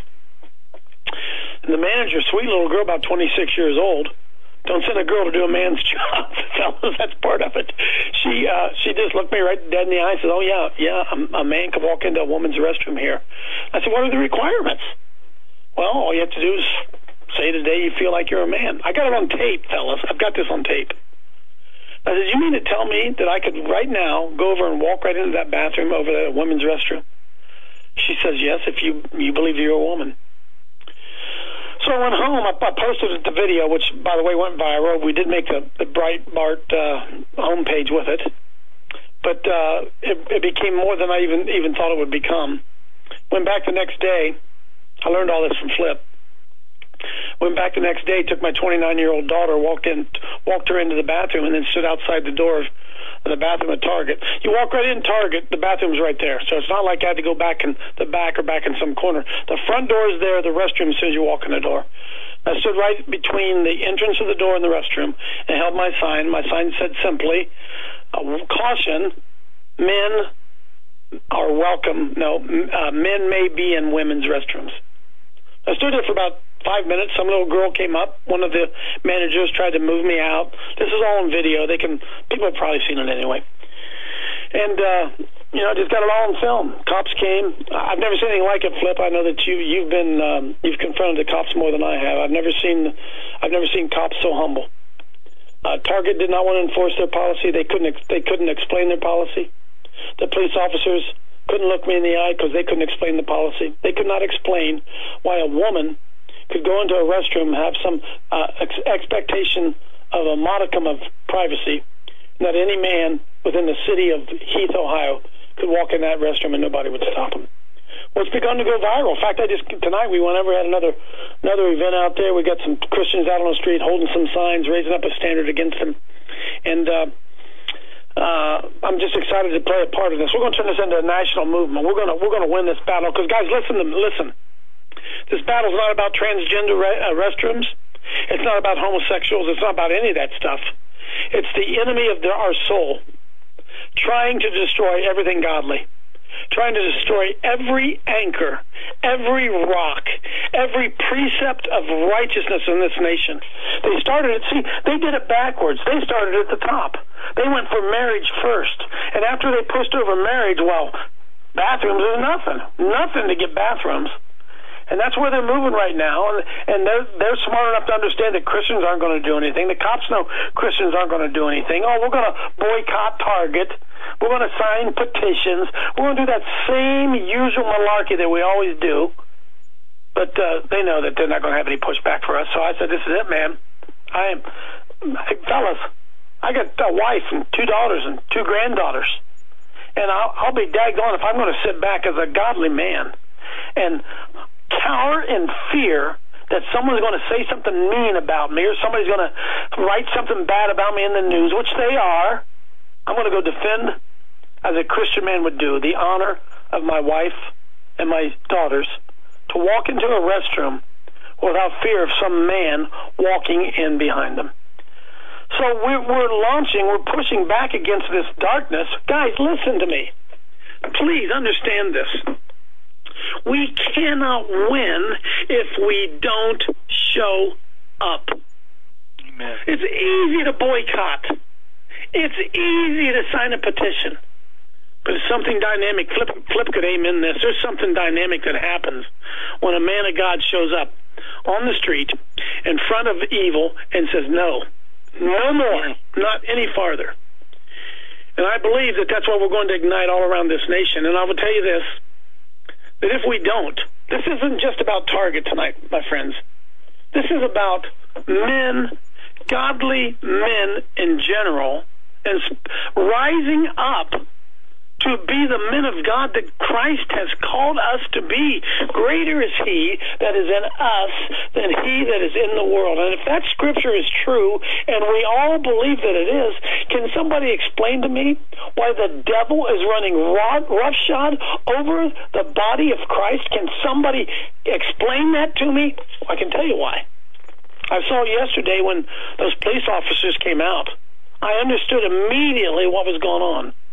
They knew that if they just were nice enough to me and got me to leave and go home, that Christians are going to go back and turn on Jan and Paul Crouch and watch Christian TV and let the world go to hell waiting on the rapture. And so they know that if they can just run out the clock on a flip. It reminds me of when we were down with Judge Roy Moore back in 2004, I think it was.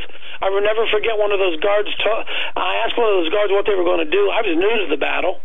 And he said, we'll just wait them out a few days here, and then they'll get tired and they'll go home. And Flip, that's exactly what happened. And so they know that that's going to happen to us. And the homosexual mafia is unrelenting. They never stop. Now, I've had the opportunity to be on the Hagmann and Hagmann report several times, and I always considered it an honor to come on with you guys. It's such an honor. Yeah. I'm going to pat you on the back, brother, because I saw fire from you again last night. I've seen fire from you, Doug. I got to be honest with you. I didn't see in you 6 months ago, a year ago. I'm starting to see that the Lord is getting a hold of your heart, brother, to understand the bigger picture of exactly what's going on. And those of us, Flip Benham taught me this, that Christ called us to die. Flip came up with a line that I use all the time, and they think I'm a wise guy because I use it, but Flip taught it to me. Everybody wants to follow Jesus till they find out where he's gone. He's gone to a cross, and he's asking us to pick up ours and follow him. Amen, Flip? Brother, amen, brother. And we are in a society and in a culture where godly men in particular will not answer the call. And Pastor Langford and Pastor Billy, who was on earlier, are exactly right. They will not answer the call because the men standing in the pulpit not only don't call them to the battle, but stand in the gap and prevent them from going to the battle. And as a result, men are leaving church, their families are dropping out. We want to know why we go down to Dallas, and there are 750, 800, however men were there, and that altar call that Flip Benham gave, and those men came forward. I saw the most dynamic thing after you did that altar call, and the men came forward, and you prayed with those men. When you got done praying with those men, you said, will the wives come forward? And Flip, I stood up on that stage from a distance, and I watched as those women came up, and they went to their husbands, and they wrapped their arms around their husbands, and they snuggled right under their arm like you would snuggle under a wing. And the Lord showed me how much women want their men to be men. But we're not hearing it in the church. We're into capitulation and compromise and worried about public opinion and what this person might say, and looking like a Christian and acting like a Christian and not being harsh and not turning people off from the gospel. And all this time that we're trying to be nicer than Jesus, the enemy is eating our stinking lunch. Amen. It should not be so, brothers. It should not be so. And I come back from Hear the Watchman down in Dallas, and I've got all these names and all these emails from these guys that Flip called forward. Listen, brothers, I'm just going to tell it like it is. I'm a coach. I'm a straight shooter. And we organize all these names and all these emails, and we're trying to do a boot camp down in Texas. We're going to wake up men. We're going to do a boot camp this weekend in St. Louis, Missouri. And you know what? Those same men who are listening right now won't even respond to a stinking email. They won't even respond to a stinking email because it might cost them something. And Jesus said, don't you bring me anything that cost you nothing. And we want the gospel of Jesus, and we want the advancement of the gospel on the cheap. We want to fight a war with no casualties. We want to fight a video war. We want to be able to sit in front of our computers and type emails to Hagmann and type emails to David Langford and type emails and never get our stinking hind ends out of our chair. I'm telling you, listen to me. You hear me good? The Lord is calling godly men out of their comfort zone. I learned it from Flip. When I got sued by the ACLU in 1999 and I went through that battle with them, it hardened me. But it didn't really strengthen me the way that I needed to be. And I thought I was something when I was nothing. I began to hang around Flip and Operation Save America and some of the great things that they were doing and some of the great battles they were fighting. And I went around and followed Flip, and I followed Rusty Thomas, and I followed some of those guys, and I found this out, man. Courage is contagious. And I found that when I hung around Flip, and I saw him stare down the sodomites, and I saw him stare down the police, when I saw him uncompromising, something grew deep inside me. And I stand where I am today because of the courageous example Reverend Flip Benham set for me. I'm 63 years old. I'm not some spring chicken.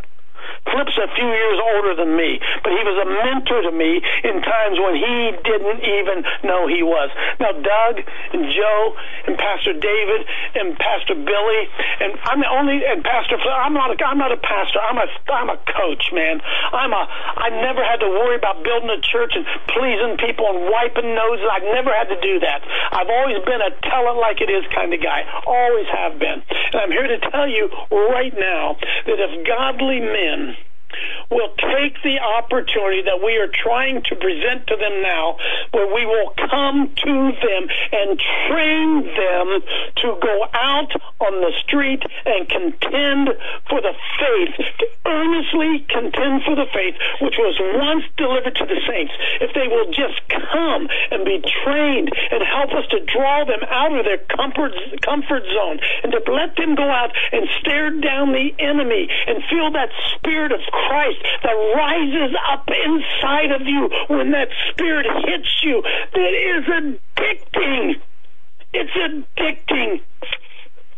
And I'm the Christian that I am today, not because I go to church. I'm for going to church. I got a great pastor, Pastor Bill Dunphy in Warsaw. I got a great pastor, a great man of God who leads his sheep out. I'm the man of God I am today because I had examples like Flip Benham of guys who, when I went to the streets, showed me what real, biblical, Christian manhood was all about. Doug and Joe, I'm offering that right now. We started the Salt and Light Brigade to try to help men go out there. Can I tell you something? Listen, they're big, stinking talkers. They're just big talkers. Flip tells that story about that Lion King when little Simba looks in the face of his daddy and his daddy says to him that you are so much more than you have become. And I look at Christian men and the state that we're in, and the war is raging, and the devil's kids are running rampant, and they're raising their hell. They're doing everything can. They're spitting at the cross. They're spitting at Christ. You know, I quoted the other day. I came across this quote. It just broke me down. It broke me down. Pastor Richard Wurmbrand, when he was in the struggle, like all of us, he didn't want to go to the battle because he knew that every time you step outside and every time you go, it is risking it all. His wife said to him, "Get out of this house." Are you listening to me, folks? Are you listening to me all across America? Pastor Richard Wurmbrand's wife said to him, "You get out of this house and you go wipe the shame off of your Savior's face." Gotta break you down, boys. Gotta break you down. And I'm gonna. You see, we want to love the Lord. We just don't want to sacrifice or die for Him. And I believe that's what the Lord's calling us to do. Pastor Langford, I'm going to turn it over to you. You talk a lot about the conforming of the church to the world, and this apostasy that we see, this lack of obedience. Can you expand on that? Well, as I said earlier, it's a grave tragedy in that political correctness has pervaded the church. And, I don't mind calling names. I get called names, so I'll call names. But, just like Joey Osteen went to the Houston lesbian mayor's wedding. So instead of rebuking or reproving, he endorsed what she did, and yet tens of thousands of people will listen to that guy's preaching and laud him and extol him as though he is some great man of God. He's not a man of God. The Bible says in Matthew 11 and 12, "And from the days of John the Baptist until now, the kingdom of heaven suffereth violence, and the violent take it by force." In other words, it's gotten by force. It's not gotten by saying, "Would you please give it to me?" You have to stand up and fight. That's why Paul gave the exegesis in Ephesians 6 about putting on the whole armor of God. The Sodomites, if you go back to Genesis 19 and begin at verse 9, and they said, "Stand back," and they said again, this one fellow came in to sojourn, talking about Lot, he will needs be a judge. Now will we deal worse with thee, Lot, than with them, the two angels. And they pressed sore upon the man, even Lot, and came near to break the door. But the men, or the angels, put forth their hand, pulled Lot into the house to them, shut to the door, and they smote the men that were at the door of the house with blindness, both small and great, so they wearied themselves to find the door. You know, I would like to think if I was smitten with blindness, there would be an element of humility, contrition, fear, trepidation of what just happened in my life. These people, Romans 3:18, there is no fear of God before their eyes. And so the Christian, these people aren't Christian. Christians bear a cross. Matthew 15:8-9. This people draweth not to me with their mouth, they honor me with their lips, but their hearts are far from me, but in vain they do worship me, teaching for doctrines the commandments of men. You know, a preacher like myself is not welcome in the nominal church anymore. You know, 22 years ago, when I first began to oppose the Church of God, it became a perpetual battle and struggle. God is done. God is through with denominations.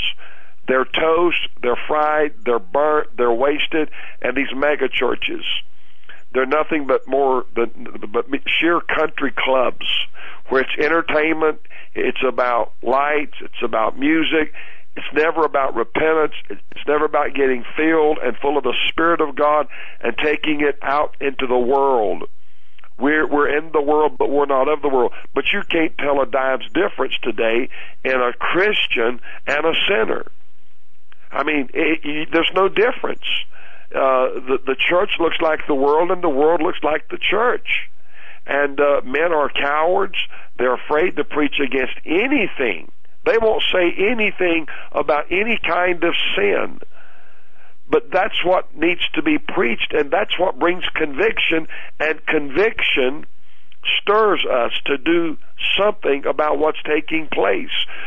In the book of Mark, chapter 5, it says that Jesus looked on them with anger. He could read, he could discern their hearts.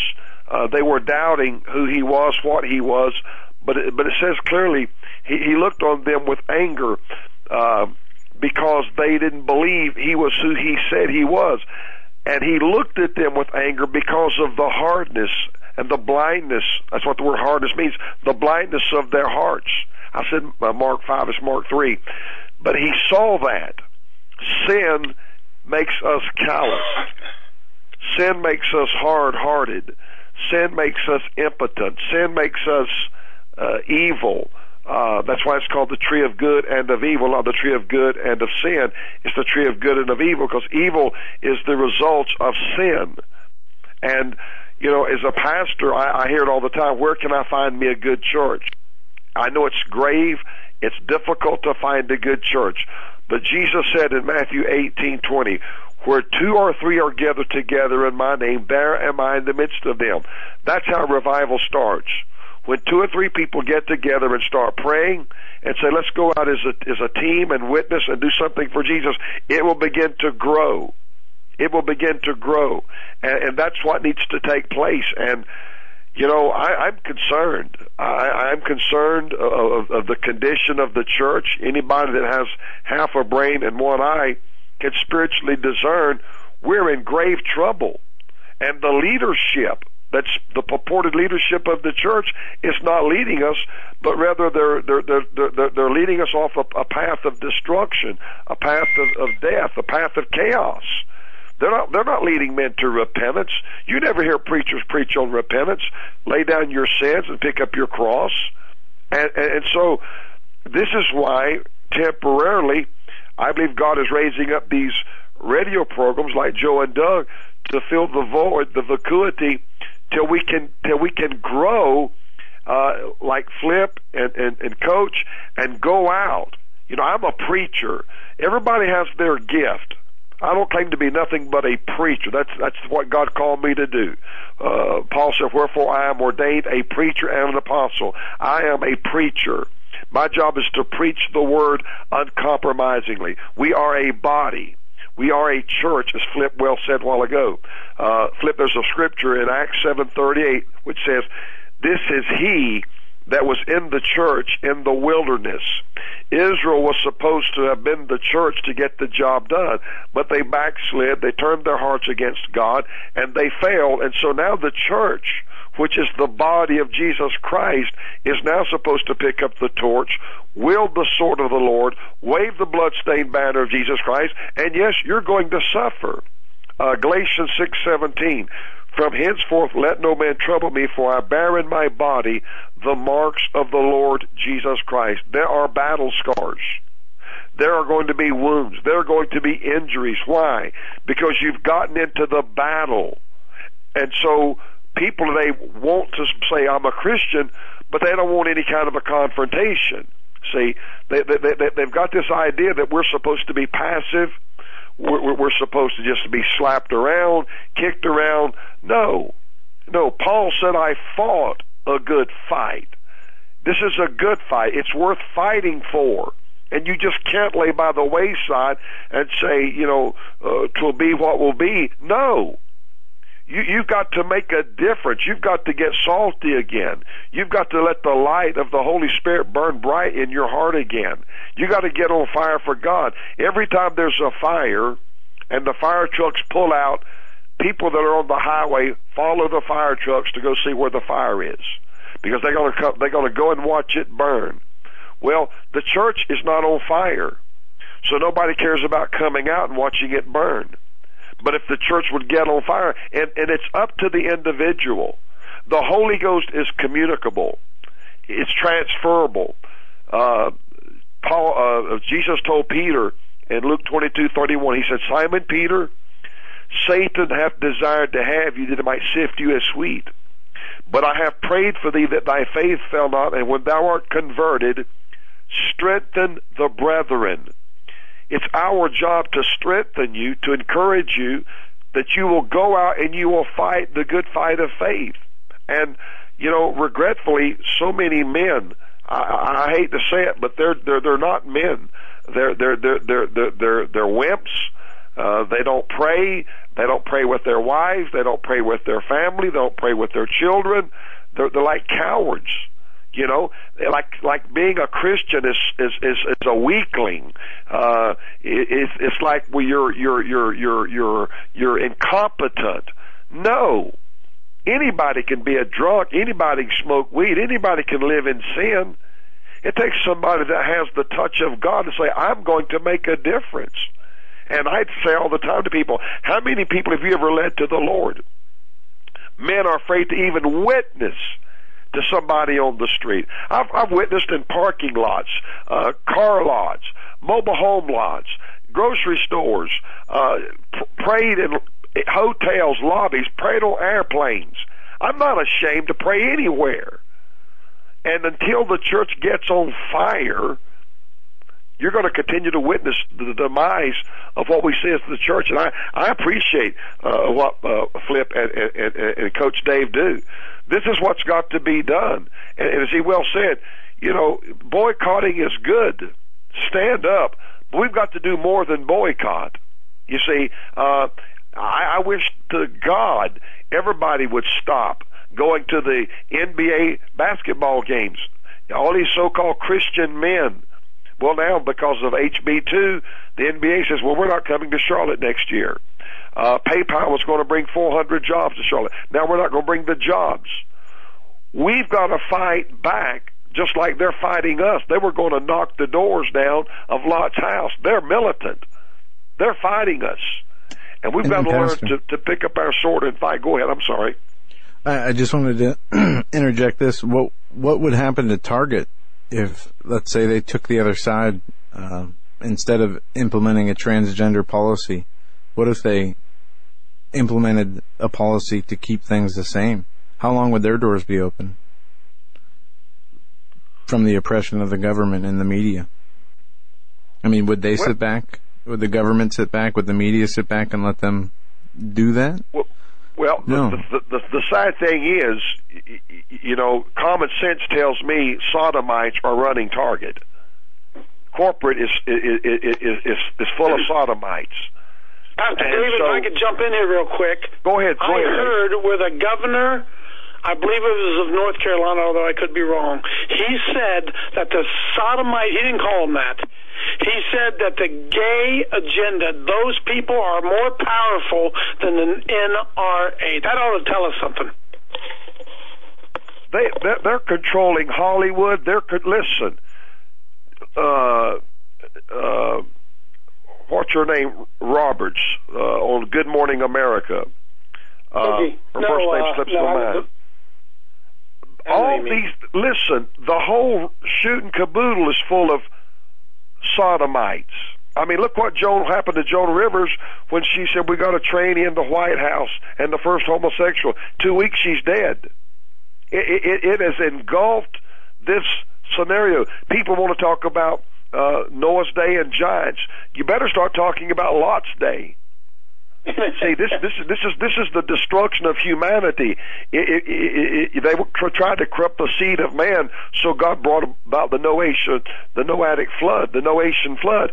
But the difference is, you have the same end results through sodomy, because they cannot procreate, so they have to recruit.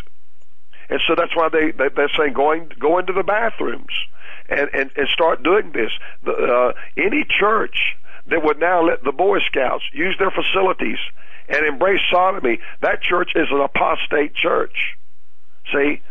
But nobody's willing to say that because that's too crude, that's too hard.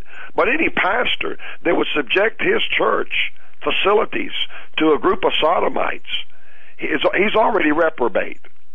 See, that's the problem. When you become a reprobate, that's because you did not like to retain God in your knowledge or in your thinking. Psalms 10:4, the wicked, through the pride of his countenance, will not seek after God. God is not in all of his thoughts. These people do not think godly in any capacity. Their mind is not on God. Their mind is on their debauchery. Their mind is on their debasedness and their sin and their filth and their immorality. That's all they think about. I mean, Gene Antonio wrote a book entitled The AIDS Cover-Up. And one of the most bizarre books I've ever read. I didn't know how filthy and vile homosexuals were till I read this. I mean, folks, they call it fudge sports, where they smear defecation on each other, or the golden showers, where they urinate on each other. These people are filthy. I mean, they're filthy as sin can be.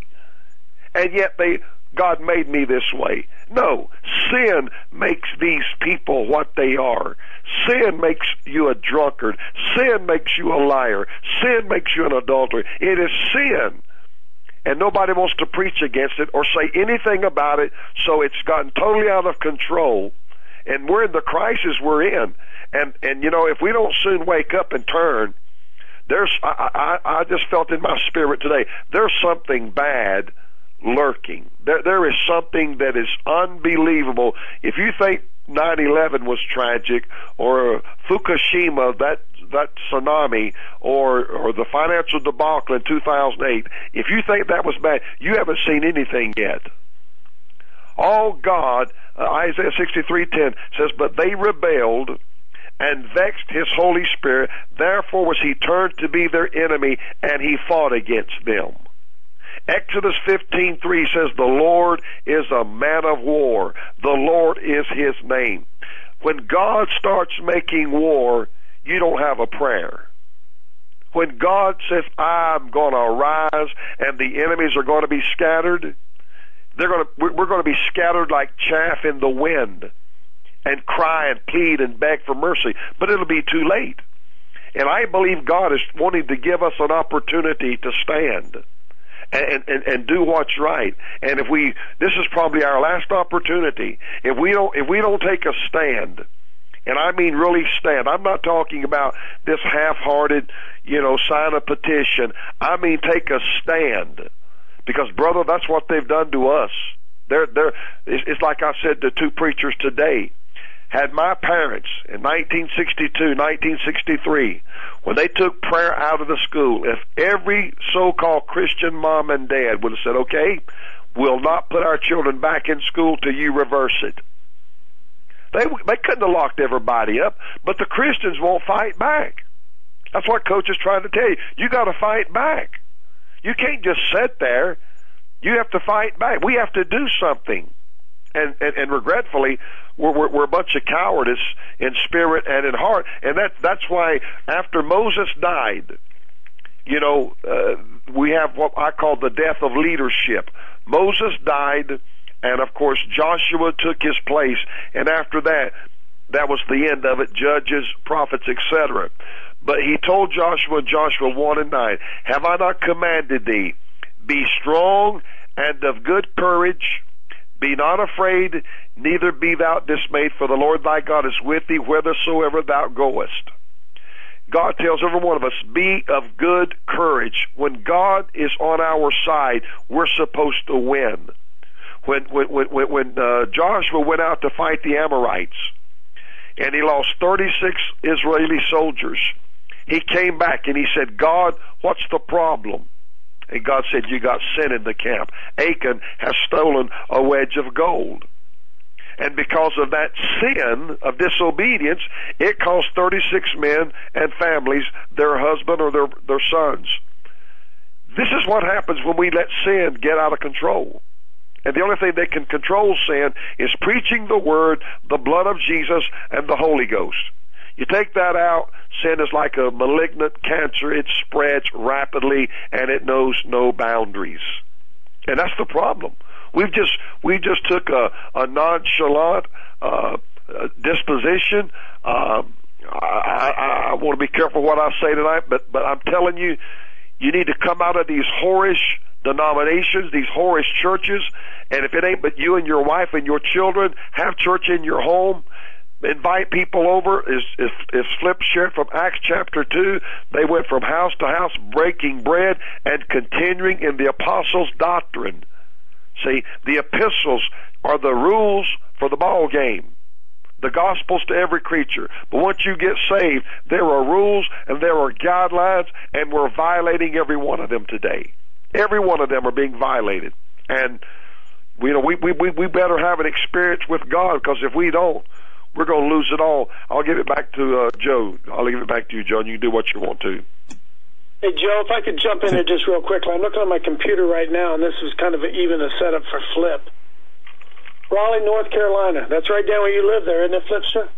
Yes, sir. It's our capital. I'm looking at Life News, Flip. 54 pro-LGBT activists were arrested yesterday in North Carolina. Yeah, see, they're committed to their cause. 54 of them would not bow to what they thought was an unrighteous, from their perspective, ruling. Flip, is that kind of commitment in the heart of the average Christian man today? No, let me just give you a quote from a guy, and I want you to hear this.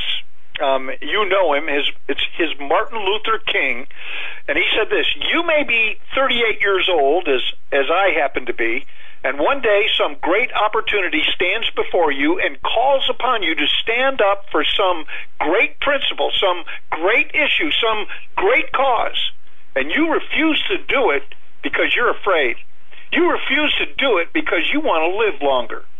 You're afraid that you will lose your job, or you're afraid that you'll be criticized, or that you will lose your popularity, or you're afraid that somebody will stab you or shoot you or bomb your house, so you refuse to take the stand.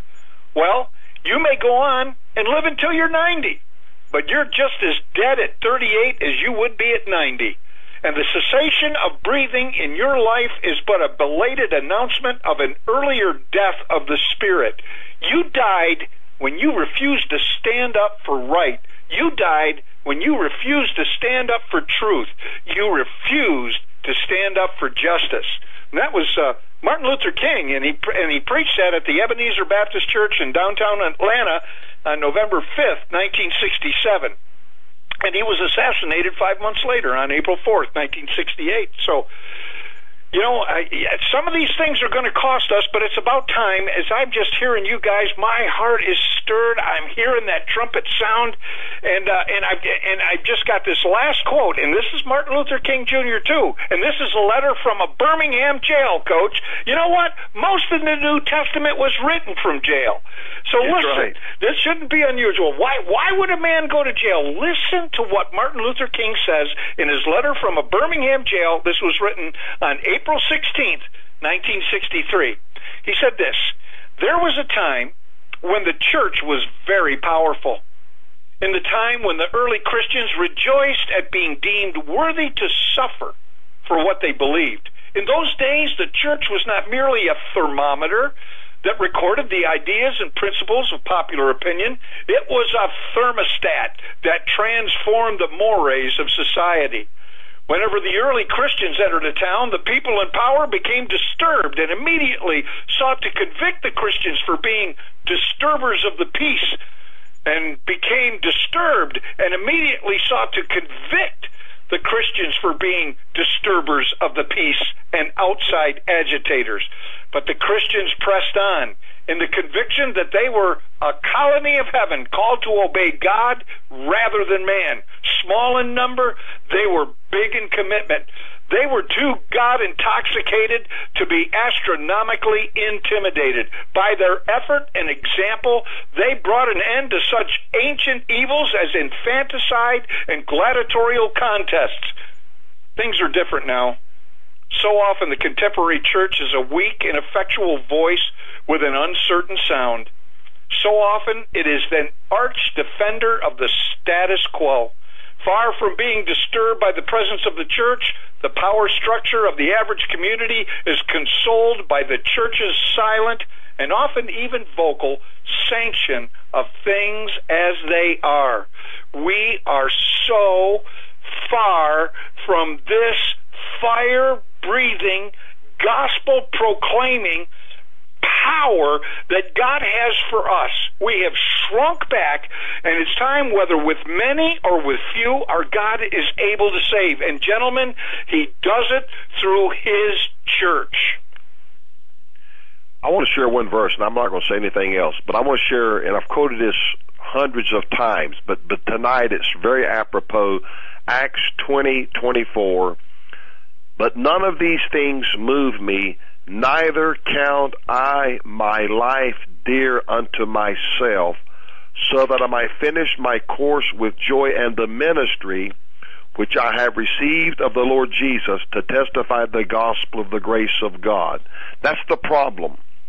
Paul said, I count not my life dear unto myself. The problem with most church people, they count their life so dear to themselves that they won't do anything. So Paul, that's why he's writing this. Neither count I my life dear unto myself. Why? So that I might finish my course with joy. You know, the natural man does not want to die. But Paul said, I die daily. So if you're already dead, even Jesus said, you know, after they kill you, what's left that they can do to you? So don't fear them, but you fear him that can destroy both body and soul in hell. So the fear, the reverence has got to be toward God and not men or jail or whatever. I know it's bad. We did a recording just 2 weeks ago at Jim Baker, and I made a statement. He said, brother, I'll kill you for that. I said, that's all right. I don't count my life dear to myself. You see, that's the problem. We count our lives so dear to ourselves. Paul said in Philippians 1:20-21, so now also Christ shall be magnified in my body, whether it be by life or by death. For me to live is Christ, but to die is gain. Everybody wants to go to heaven, but nobody wants to die. I'm done. Very well said, Pastor Langford. Let me throw this out there, because I know you have to throw it to Flip to talk about getting men in the Bible. I'm just looking up here at Hebrews, book of Hebrews 10:25. Scripture says, let us not forsake the assembling of ourselves together, as a manner of some is, but exhorting one another so much more, as you see the day approaching. Guys, listen, assembling doesn't mean just gathering together. one of the worst words I can ever remember when I had young kids was when I'd get a new present, it said, "Some assembly required." We're putting the parts together. Hagmann and Hagmann is assembling the body even more as we see the day approaching. It's not just gathering together and breaking chicken bones. It's putting the body of Christ together in a functioning, moving, powerful body to advance the kingdom, the gospel of the kingdom. Flip, I know you want to talk about the Bible reading schedule. And by the way, no one gave us the instruction manual, or if they did, it's all in Japanese or French. Amen, brother. Whoever wrote those manuals never put it together, I can promise you that. All right, well, we have, we want to draw attention to BenhamBrothers.com. Flip, I'm going to let you talk about this. Then, if you want to kick it back to me, I'll jump in with what American Survival Wholesale has offered to do. Sure, and it's a great thing that they've offered to do, but we have a Bible reading schedule for every one of you. One of the things that the church and the early church did is it devoted itself to the fellowship and the breaking of bread, was to the doctrine of the apostles. And we have that doctrine in the 66 books of the Bible, and we have a Bible reading schedule that we're going to get into your hands. If you need a hard copy, we're going to get that into your hands, and if you would like to just look it up on the website, you can go to BenhamBrothers.com, BenhamBrothers.com, and you can pick up this Bible reading schedule and also a Bible app. And that Bible app is a Bible study that I do with the boys, and they're the ones, my sons, that lead this Bible study. But we've been reading through this Bible reading plan now since 1984 together. That means that wherever I am, I'm reading, when I'm reading Ruth, they're reading Ruth. And what it does is it keeps us together. And so when they're asking me questions about what we're reading, I'm reading the same thing that they are. And it generates so much conversation, and we have so much to talk about, and it's all about the Bible. And you read through the entire Bible in 1 year. And listen, you need some structure. If you're going to try and get through the Bible on your own, you're not going to make it. You'll be like me. I read a lot of books about the Bible, but I never read the Bible. And so I got to the point where I felt like, God, I've got to get in your word, but I need some help. I need some structure. And this Bible reading schedule that we've been using now since 1984 is going to be placed in your hands. And on the back of this Bible reading schedule, I have the 7 biblical characteristics of David's fighting men to be passed on to our children. Gentlemen, if you want to involve your kids in godly ministries, you need to be involved in them yourself, in godly endeavors, in great adventures, in great opportunities to walk out. And it may be dangerous, for sure, but you're never safer than when you're walking in God's will. Than you would be, hiding at home or in a castle or in the woods somewhere high up in a mountain waiting for the world to come to an end.